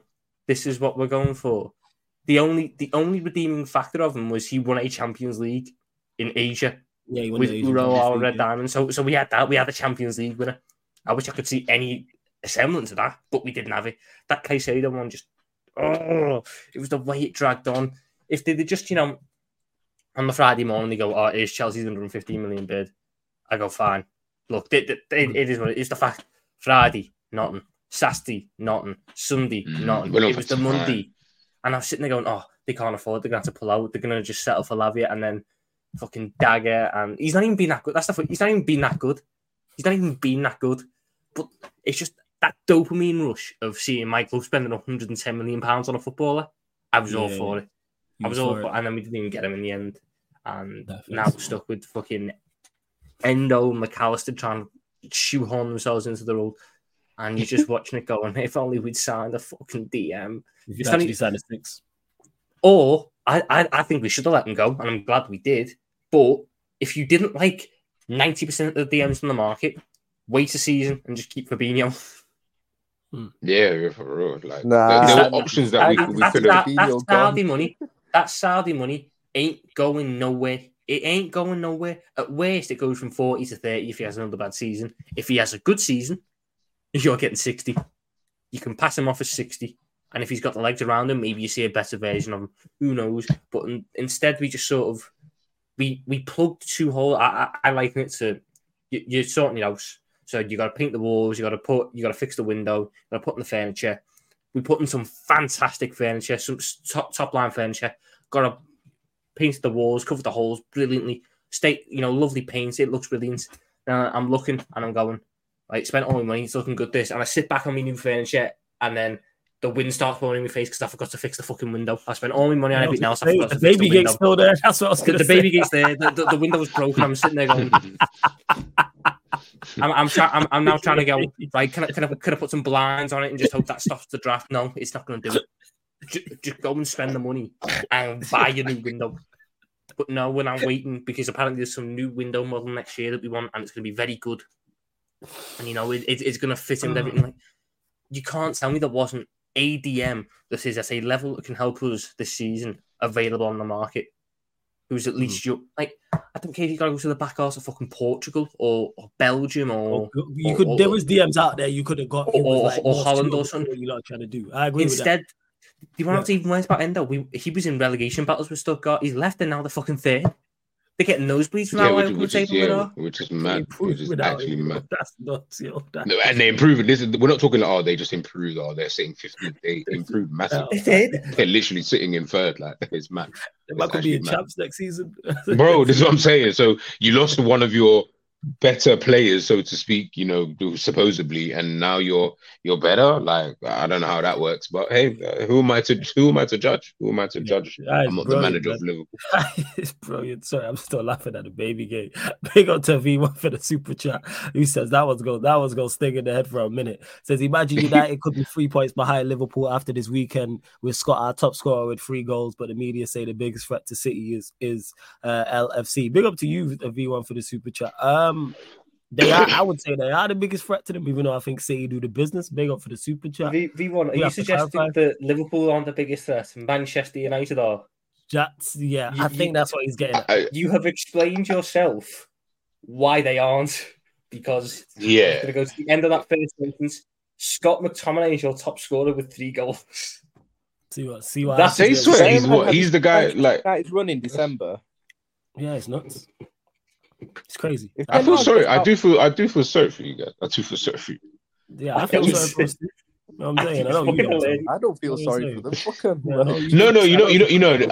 feel sorry for them, because remember, man grew up watching these guys slap everybody, and you've almost seen like they were the cool guys in school. I'm trying to say, like, they were the ones who were getting all the girls and all of that stuff. And then now I'm seeing you now. You're balding. your tooth missing, like, you know what I mean, you ain't got no money, I'm you're loving broke, it. like That makes me like, love it even more, bro. Like, I'll be honest. No, like in a rivalry thing, yes, yeah, like as in I can give two shit. I hope Manchester United stay down at the bottom for as long as humanly possible. But it's just jokes, and sometimes I sit there and think, right, I mean, I wanted you to go out, but not like this. Like, you go out with a bit of a whimper. Like, at least go out and it's like you're still kind of in and around the mix kind of thing, and you're making this a 3-horse race every now and again. Now you guys are hoping that teams like Brighton and Villa don't start overtaking you soon, and that's wild to think even say, man.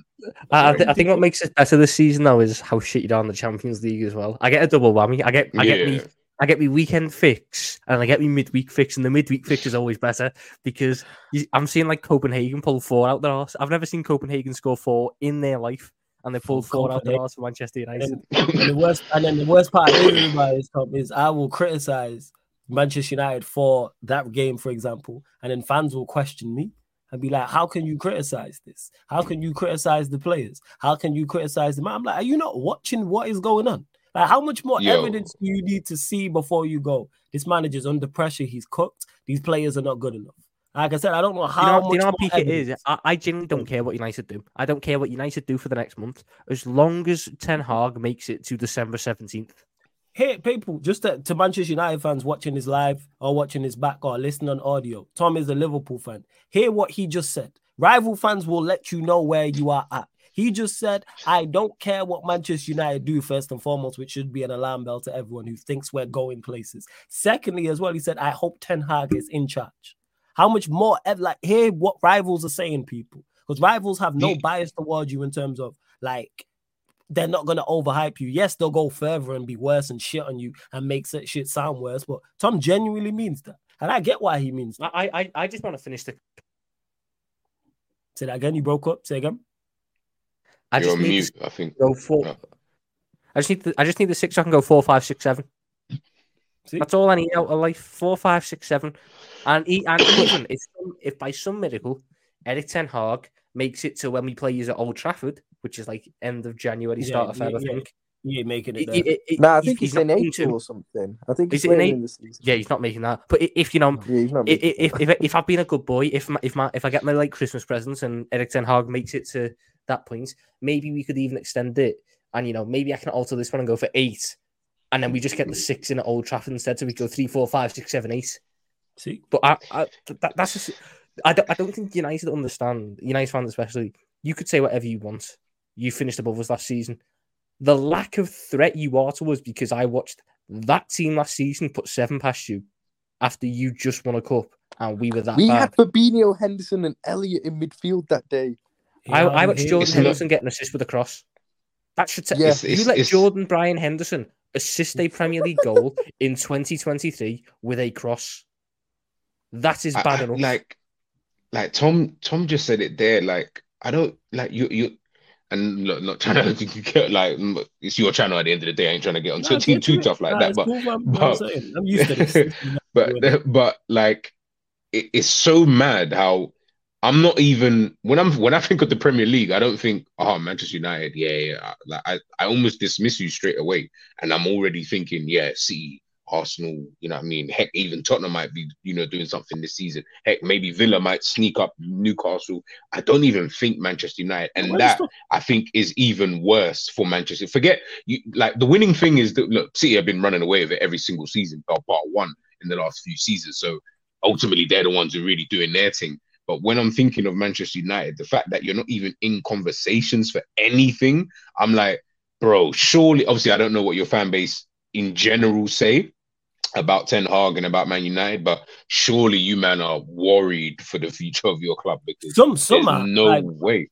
Some of the sensible ones are like, I've already said it, like I've already given up like on the season. I said the manager's done. It's just a question of when he gets sacked, not if. I've gone out on a limb and said he don't make it till the new year. I've said this, whether it's after, he'll get sacked either after Galatasaray away or Liverpool away.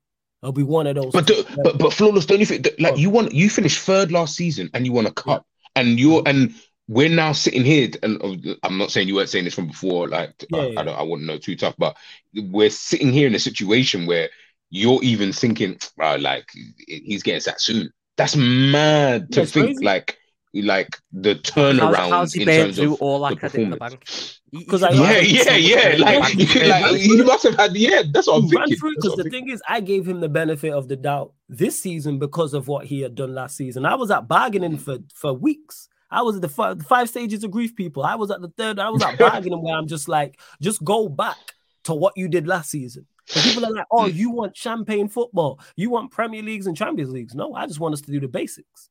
Be a functional, organized unit. If we're that, we'd be all right. Because people love to say we're the form team in the league, which on points perspective we are. We've won 4 out of our last 5. We are 6 points off the top of the Premier League. So if we was a competent unit, and I don't think we win the Premier League, where could we be? You have to be there to take advantage if the team's better than you and not doing what they're supposed to. And currently, the fact that we're so close to top of the Premier League, that's just what I've said it before. The Premier League is terrible in terms of overall quality. I think take out lot, take out City, take out Arsenal. I think everybody is pretty much moderate at best. So then let's say Liverpool, Arsenal, City are not at it. You should be there to take advantage to finish a third, to finish a second. Like even when Leicester won the league, it's kind of like, yes, they did the business, but everybody else was not at it. And that's no discredit to Leicester. They did what they're supposed to do. Like they took full advantage. Same way we did last season. You lot were bad last season. Chelsea were bad last season. Spurs were bad last season. Guess what Manchester United did? We were in position to take advantage of that. Finishing third, winning the trophy, second best home record. Just revert back to that. But like I've said before, and this is why when people talk about bringing certain managers to the club, I'm like, the scrutiny you are under at Manchester United is different, especially as manager. Everything you say, everything you do is watched, critiqued, and analyzed. It's watched, analyzed, and criticized. You can win. I've seen it before where we'll win, and we'll use Brighton because people like De Zerbi. I've watched it where Manchester United have won a game on the weekend, Brighton have lost, and Ten Hag is receiving more criticism for winning than De Zerbi is for losing 3-1 at home to West Ham, for example. And we're watching him because do I genuinely think that Ten Hag is a bad manager? Absolutely not. I just think he's not the manager for the level of Manchester United because the pressure's different. Under here, the pressure, because he's not turned bad overnight. He was good last season, delivered last season. He's been successful at Ajax previously as well. He'll leave here eventually, and I think he will be successful again. But being successful at Manchester United is different. Like Tom mentioned it, being with McAllister and him going to Liverpool. Ryan's mentioned it in the past. The jump from Brighton to Liverpool is different. You put in one bad performance for Liverpool, it's a conversation. You put in 5 bad performances for Brighton, no one's really watching like that. No one's watching, no one's analyzing you lot like that. McAllister's never been under this much scrutiny in his life, in his footballing career, as at being at Liverpool. You are a topic of conversation every week. Content creators, mainstream media, social media. Whereas if you're at Brighton, same with Caicedo, him being at Chelsea, the list goes on. Same way if you're at Arsenal. Same for managers. Ten Hag can get away with a bad run at Ajax. You can get away with a sloppy start, and it's like Ajax fans will be mad, but it's not to the extent where it is, because from a positional sense, United are not too far off where we should be, but it's how we look and how we've got there. That's why it's context. It's not just stat test. I think the thing that adds on to Ten Hag as well is it's his players that will let him down. It's not like it's been, Maguire and to an degree Rashford has this season, but it wasn't last season, Fernandes, etc. But it's been his signings. Anthony is genuinely, I think, the worst winger in the league. I could go to Stanley Park and find better wingers playing Sunday League who can beat a man, who can pass a ball. Like Anthony is dreadful. Lisandro Martinez has been the only good signing. I think Højlund is a victim of the broken system. Andre Onana, I don't think has been an upgrade. It's just been it's not been a downgrade, but it's been similar. You've stagnated for 50 million. Yeah. Mason Mount, who knows what's going on with him? I think Eriksen. No idea. Eriksen can have a game where he looks brilliant, and then a game where you just feel sorry for the man. It's been Ten Hag's players that have cost him. So he Where's can't Malacia? play the card. Injured. He might don't be know dead what like the injury Thiago. is, but he got injured there. He did, like, when I say he got injured, like before the season started, and then we just didn't hear anything again. But There it's was not no only, reports. it's not only Zero. new And I like signings. Malacia, but I'm like, let me see what you're saying in regards to you had a solid season. Okay, let's run this back again. Yeah, go on, Ryan. Go on. It's not even like new signings, just the new signings. It's Rashford, he gave a new contract to on 350k a week. Bruno, he gave the captaincy to. Delo, he gave a new contract to. Luke Shaw, he's given a new contract to. These weren't his signings, but they are still his players because he's given them the backing, whether it's through contracts or giving Bruno the captaincy. So they're clearly his guys as well. So this is his team. That's the thing. He's dying on his own team, essentially, Ten Hag. So when people say, oh, it's the players, you can't blame the manager. No, they're his players. Even the guys who didn't sign are his players, so there's no excuses for him. Whereas last season, he had a good season last season, but maybe, you know, when he had a bad start, the pressure wasn't there. The pressure wasn't there because there was always the go-to excuse of they're not his players. Let him have, and also let the him have pressure some time. wasn't there as well on top of that because the bar was on the floor. If you look at if you remember what he walked into, it was the worst ever Manchester United side on paper. It was awful. We didn't like anything. You meant just come off the back of Rangnick and that. Rangnick had left, all of these type of things. And it was just a question of, I was saying at the start of that season, hey, you know what? Just finish 6th. Cool. Make us an organized unit. I was even talking about trophies. I said, you know what? Just finish 6th. Make us an organized unit. Bring in some players, and then we go again. But then because he exceeded those expectations doing what he did and did so well in regards to without his own guys, it's like, all right, now there's a bar. Now I know you. That's what makes it worse with Ten Hag this season. The reason why I criticize him so heavily is because I know you can do it. Because I watched you less than 12 months ago deal all the issues he has now, he had last season. There's no new problem whatsoever. There's zero new problems, people, to put out today. People want to talk about injuries. We had injuries last season. There was times Martinez was missing. There was times Varane was missing. Casemiro with the suspensions, he was missing. Times Eriksen was missing. People are like, all our attack's a problem. Our attack has been a problem since Ten Hag got here. We scored 58 league goals all last season in the Premier League. 18 of those were Rashford. What are we talking about here? So the rest of our team combined scored 40 league goals in 38 league games. Now we scored 13 and 12. It's not too far off, people. Just over a goal a game. And my maths is simple maths. It's really not that difficult to see. But then you have to go into the window and do much better. And that was the problem. Højlund, like Tom said, victim of the what's it called? The system. Mount was horrific. I said that from the jump. That was the first red flag. That's when I started looking at him for Yeah, I remember you talking about Mount in the summer when, and you was like one of the only, like a few people really talking about Mount in the way that you did. And because bare people were like, and listen, everyone's entitled to their opinion. Like, I can't tell you right or wrong. Yeah, of course. I remember like listening to Flawless and he was talking about Mount and just saying like, what does he do? Like name what, I think and I could be paraphrasing a little bit. It was like along the lines of like name, like what does he do? Like what is he actually kind of good at? Like name one for I remember having that conversation. I can't remember what show it was, and I just remember busting up because I remember thinking whoever was on the panel with you that day. I just remember thinking to myself, no one's really got an answer though. Like he's asking you a question, but no one really had an answer to like, okay, so what is he good at? Kind of thing. I was busting up. What does he do? You know what I'm saying? And nobody can answer me. That's the thing is, because if I named your favorite player to the people who was on the panel or the chat and said, all right, what does such and such do? You better tell, all right, what does Caicedo do? What does McAllister do? You know what I'm saying? You're going to have a list. You know what I'm saying? Like when we're talking about these things, but because Manchester United fans think it's the super serum soldier, and they're going to put on this United shirt and all of a sudden turn into a super soldier and they're going to change. Bear in mind, Mount has 0 goals and 1 assist in the year 2023, the whole calendar year, not the start of the season. So from 2023, the 1st of January to now the 22nd of November, he has 1 goal and 0 assists. And people tell me he's an attacking. Where's the attacking player? So he don't attack that. Let's kill that dead. So he don't score goals. He don't create because he has 8 open play assists in his entire career. So like, let's kill that dead.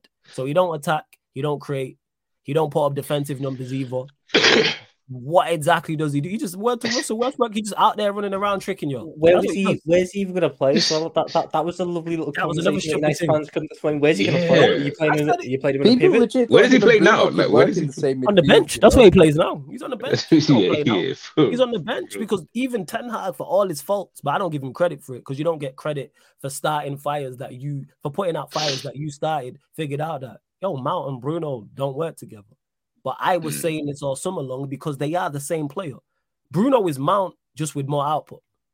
If you gave Mount more output, he's Bruno Fernandes. If you take away Bruno's output, He's Mason Mount. They do the exact same thing, running around out there. It was that first game against Wolves where I was watching Casemiro try and hold down on midfield on his own. And then people have the cheek to blame him. And I'm like, people have the Casemiro stuff. Jon Snow stood there with the snow with the sword, and everyone just run at him, and it's just him alone. That was what Casemiro was like in that Wolves game. Fernandes and Mount were in the box.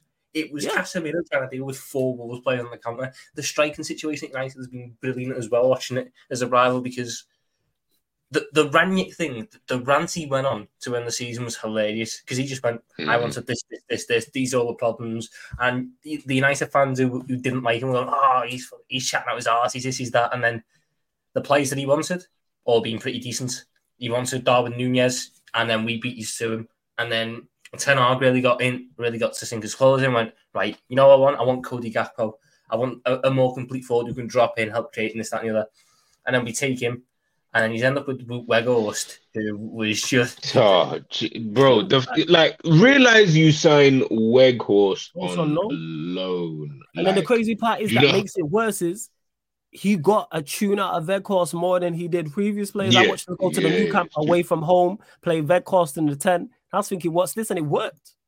And I'm just like, so now you have more of your players with more money and more talent, and we've got worse because the squad on paper, not only is it more of your players is more talented, the squad you have on paper is better this season than the squad you had last season. But then the output and the quality of just performances is so vastly different. I mean, and people will point to point.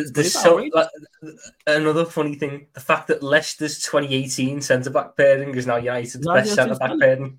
Facts is and they're not even doing bad. That's what I'm saying. They're not even they're doing right. That's why I don't even criticize Johnny Evans. He's actually done decent. Like people try to criticize him, like Johnny Evans. No. But Johnny is good though. Like people, man are moving like this guy. He's actually, but he's obviously he shouldn't be for where Manchester United are trying to go. But then again, that's then on the manager to be helping. It's just you look at all the players that have let United down this season. It's been the players who were, constantly tried and shoehorned into these conversations of, best in the league, best in the position. Casemiro, Varane, Rashford, Fernandes. All those have stunk up the gaff this season. I don't even think Anthony was ever in the conversations, but every single fucking week that goes by now, I watch him play. I just sit there and go, I'm 22. The dream's not dead yet. I could fucking lace my boots up and play. If that's the standard that's playing in the Premier League, I could do a job. Sancho's getting his fucking lunch from Deliveroo at Carrington because he's not allowed in the cafeteria. He's got to wait on some payments and wait for someone to bring it over because Ten Hag's now had a power trip and he's trying to get him to apologise, but that's never going to happen.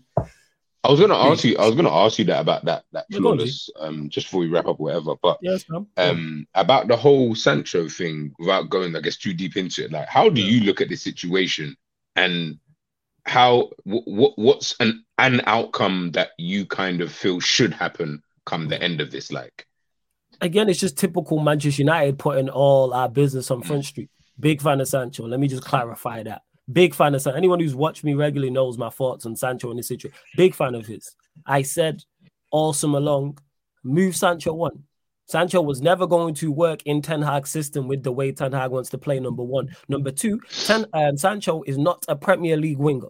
So a profile of winger. When you look at the most successful wingers, take the top six teams, top 7 teams. You look at all their wingers, they all have certain attributes that Sancho doesn't have. If you are not pace and power, playing out wide in the Premier League, you will not be successful here. Only exception to the rule I can think of off the top of the head is Jack Grealish. And guess what? He's in the best team. And we had Mahrez when he was there. You know what I'm saying? Mahrez, who's one of the top 5 wingers we've ever seen in the Premier League, right side. This is the point I'm talking about in terms of the level. Because Mahrez, I would include Mahrez in there. You could potentially put Bernardo Silva in there as well. Yeah, but Bernardo Silva, again, one of the best. So we're talking the best players we've ever seen. If we do top 10 right wingers, Mahrez gets in. If we do a top 10 right wingers list right now in the Premier League ever, he's in the list. That's how good he is. Bernardo Silva, one of the best attacking players. So it's like exclude them, even though Bernardo Silva I put in that category because from a physical standpoint, he still has balance. He's still agile. You know what I'm saying? He has that burst of acceleration. That's not Sancho's game. So in regards to it, with Sancho, should have moved him on. In typical Manchester United fashion, we didn't move him on because we're idiots. Why all parties involved didn't sit down and get him a move. And the people are like, oh, you can't move on Sancho because of the wages. Guaranteed he'll get moved on in January now. Guaranteed. But again, we have to put our business out on the front street. We can't just break up in private. We got to break up for the whole estate to hit. You know what I'm saying? We got to have a big argument out on the street in front of all the neighbors. That's typical us. In regards to... Go on, fam. No, just really good. It come like, when you've been... Like when you there's a chick you might follow on Instagram, and all the time she's putting up a picture of her and her man. They're always going out, they're always going thing, and all of a sudden now all them pictures are gone. I'm like, yo, they broke up. That's my time to shine now. Like, you know what I mean? Like, I see y'all have broke up. But yeah, go ahead, say. And that's just legit what it is. So I'm not a scumbag, guys, by the way. Actually, man, you're opportunist. It makes sense. You've all been there. I'm saying I've been there, I'm telling you. But in regards to the Sancho and Ten Hag thing, the only issue I have with it was how it started with Ten Hag saying what he said after the Arsenal game. Shouldn't have said that. Had no business saying that. And this is not me picking sides, because people have said, oh, we know for definite Sancho's a terrible trainer. No, we don't, because we're not in training. People really don't know what they don't know. You know what I'm saying? Sancho's saying one thing, Ten Hag saying another. So, like I said, I've not picked sides in regards to that. But Ten Hag saying that publicly didn't need to say that. He didn't even play. Well, again, that comes back to the pressure. Ten Hag's head was hot. We just lost to Arsenal in stoppage time. So he just then went and criticized Sancho, who wasn't even involved. He could have easily said, tactical reasons is why I left him out. Easily said that, and we don't have this issue. So bear in mind how I was looking at it. Then Sancho responded, and then people tried to get onto Sancho. That's me, I'm responding. Anywhere you criticize me, you can be criticized. Let him have done that. People are like, oh, he gets paid X amount. He's a professional. All right, some people have a price for being publicly criticized. If someone pays you 350k a week, you're okay being criticized publicly. Wrong, because that's how Sancho's looking at it. There's no amount of money that can allow you to criticize me publicly for my profession, knowing people are going to take it as gospel. Because there's genuine Manchester United fans that are out there that will tell you verbatim he's a bad trainer.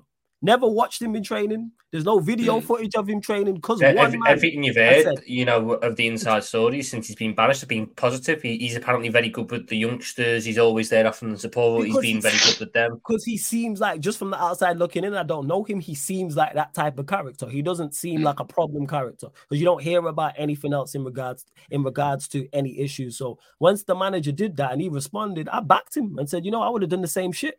I can't be a hypocrite. I would have done the exact same. The only difference was the post would still be up now. I'm saying he on But I ain't taking that down. I know my I ain't taking that shit. I ain't taking that down. You ain't gonna criticize me in front for millions of people, knowing that that's gonna affect me, and I believe I'm in the right. So that's what it is. But then, other than that, the only issue I have with is the whole him being at the training ground. Sancho don't want to be there, in my opinion. Ten Hag doesn't want him there. Figure something out so he's not at the training ground. But again, that's just typical Manchester United not doing the basics. Say he's got COVID, so he has to stay at home. Do you know what's worse about the Sancho thing as well? Go on. It's the fact that your other wingers associates. So that's what makes it worse. Yeah, it makes it worse. If Ten Hag could just swallow his pride, Sancho could come back in, and I don't think, like you said, I don't think he's got any of the attributes to be a successful Premier League player. You should have played him false nine like he did in pre-season. I wanted to see him as a false nine or in the hole as a 10, but he doesn't have the confidence or the pace or the physical attributes to beat a man down the line. And he might work on the wing in a City system because he doesn't have to do that at City. He just has to get involved in pass and play and move. He did a Jack Grealish role. He plays. But even then, Grealish still has a little bit of explosiveness to him at times. Yeah, true. Yeah, he does. Yeah. But the point I think Sancho can have that though. I just think he hasn't used it because I think it comes down to style of play. Jadon Sancho at United has been under counter-attacking managers. Ole Gunnar Solskjaer lived and died on the counter. Ralf Rangnick, fucking knows what his style of play was. It certainly wasn't dominating the ball. And Ten Hag, when he played under Ten Hag, it was counter-attack, sit low, hit them with pace on the break. That isn't Sancho's style of play. Whereas if he was at a City or an Arsenal or, God forbid, a Liverpool, where it's get on the ball a little bit more, take your time and build up, try and find spaces and gaps, I think you'd see a little bit more out of them. It's wrong. It's the wrong player for the wrong system at the wrong time. That's what I've said. But the way it's blown up so spectacularly over something that should have just been kept in house is mental. It reflects bad. It reflects so bad on Ten Hag in a season where the pressure's on him. It's like this because The one thing I will say about Ten Hag is I thought he handled the Ronaldo situation very well last year. Agreed. I don't think anyone could knock him or criticise him for how he handled that one. And to go from the high of that to the absolute shambolic nature of this one, it's mind-blowing how quickly it can change in 12 months. And to me, it just looks like a man who's losing grip of power, trying everything to keep hold of it.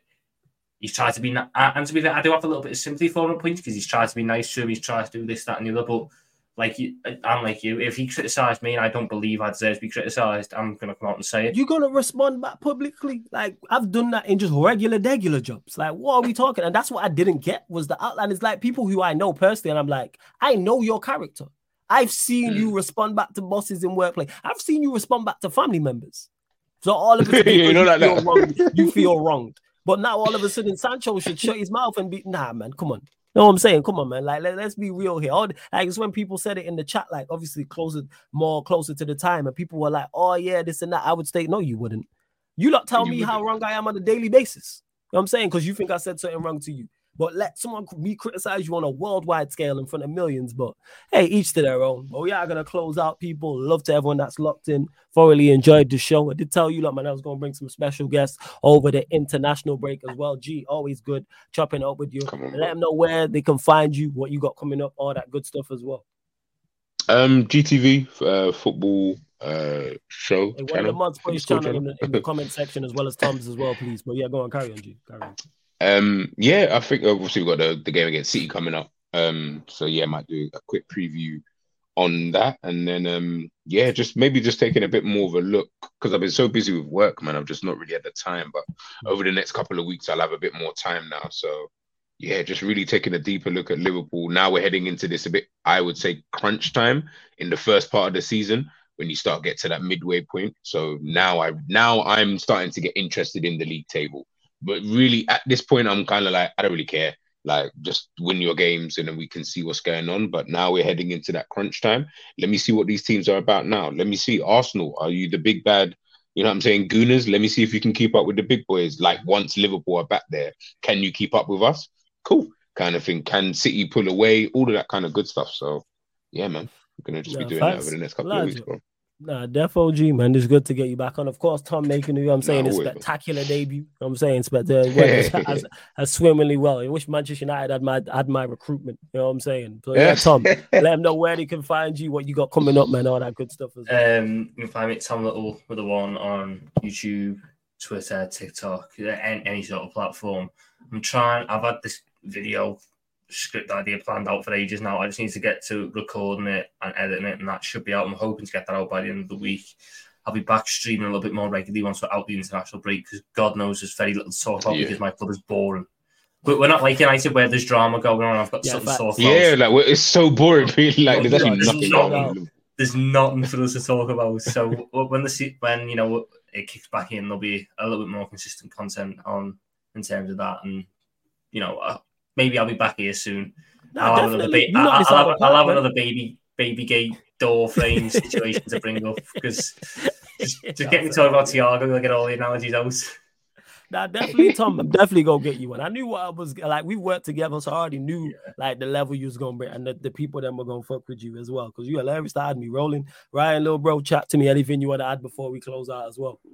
Yeah, it's been a good show. It's been good streaming with G and Tom. Big up you guys. And yeah, I'm just praying get me a draw on Saturday. If we get a draw on Saturday, I'm celebrating that like crazy. Thanks for reminding me of that, Ryan. Before you carry on, prediction, Ryan. Manchester City, Liverpool. If I'm being honest, 3-1 City. We just don't do well at the Etihad. We literally just don't win there, bro. We're going to the Etihad without a DM, bro. I'm probably Simicast at left back. I ain't really got much hope still. First, Tom, what are you saying? Prediction for that game? We're going 4-1 Liverpool. Darwin Núñez, so I've just done madness. Love that, man. Darwin Núñez 4, yeah? Quad from Darwin. No, it'll be 6, but 2 will be ruled out for offside. Yeah. That's actually, that could happen, you know, as well. That's the maddest thing. What are you saying, G? Prediction for that game? 1-1. I think it's going to be boring as hell. We think it's going to be mad exciting, but I think Liverpool are going to shut up shop and we're going to kind of hold them down, and they're not going to be as threatening as we think that they probably would be. And 1-1. It's a 12:30 on Sky. The 12:30s on TNT or BT. It's normally a they're normally BT decent. TV, yeah. Sky, What is it? It's 12:30 on Sky? Yeah, it's a Sky game. No, because it was originally a battle to get 5:30 this game at 12:30, and you just know all that effort they're going to put in. They're starting the broadcast at like 10:30, so it's loads of build up. It's just going to be the shittest game you've watched. Shittest, yeah, it's going to be boring as hell, man. Trust me. Yeah, that's crazy. That's on Sky. Yeah, that is nuts. But yeah, I didn't know it was on Sky. Yeah, I thought it was on TNT as well. That's what I was thinking. Yeah, 12:30, you just immediately think TNT. Like, you know what? I think it was originally supposed to be a 5:30 game on Sky, but Sky moved it. So did TNT get the Brentford Arsenal game then? Did they switch it? I don't know. Game. Surely they've got. Or is it one of the ones on Sunday? Then did they get the 2 p.m. on Sunday? Which I actually don't know. Yeah, Tom, please look at that for me. Appreciate it. Do TNT ever get games on Sunday? TNT got Brentford Arsenal. So they switched it. Yeah. I think it was the Manchester police who said you're not having Manchester City Liverpool at 5:30 because of on a Saturday. Concerns. So they swapped them round and said that London could handle it and Manchester couldn't. So instead of just arguably game of the season at fucking 12:30 on Saturday. So that's smart. I get why they switched it. 5:30, City Liverpool. Bad idea. That might be bad idea from a policing perspective. I mean, to be honest, they should have just moved Everton United. Everton United should have been on the Saturday and give us 4:30 on the Sunday. Yeah, you know what? Yeah, I hear that. Huh? Get us out of the way so it can just be like, yeah, we're over with. I hear that. Trust me, I hear that. That game could go so badly for United because Everton haven't been in the bonnet. Any game could go badly for us. It's just into a game here, especially away from home. Well, yeah, go on, G. Prediction, my guy. Oh like I said, it's what Tom said. Like the build up. Oh my, they're gonna start showing games from the past, and you're gonna see games where Liverpool won. They're gonna see games where Man City won. They're probably gonna show like a little 20-minute like kind of show where they show like Liverpool and Manchester City going hammer and tongs in the Premier League title. You're gonna hear Martin Tyler in the back, narrating it and stuff like. You're gonna hear all of that, and then we're gonna get to the game, and it's gonna be 1-1. And all the goals will come in the first half, and then we'll be sitting here boring second half, and we're just all going to be like, "No, well, that was boring. That was a crap way to start." No. I'll take the draw, but it's just, I think Klopp's going to come into it and just think, yeah, maybe I can hold them off, kind of thing, because as Ryan said, we don't really do well at the Etihad in the Premier League, and I also think that Pep is also going to be a little bit wary of Liverpool's attack, and he ain't trying to get the guy's already faking injuries with City international break, bro. I don't know why they're so shitting themselves for this game still. I just feel Rodri, Haaland, Ederson, all these guys, man, going to be ready for the weekend. But like, thing is with Klopp, I can see him sitting deep because he kind of did the same thing at Anfield against them last season, and we won. And that was at home at the end of the day. This is away, so I could see it still, and I wouldn't be against it, to be honest. So.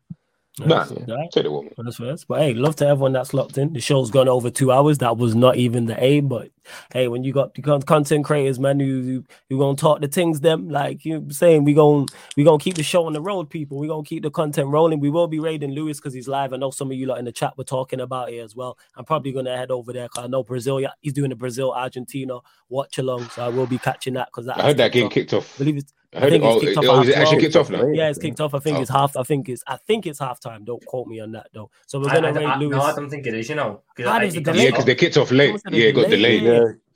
So enjoy that. The Brazilian police started scrapping with the Argentina fans.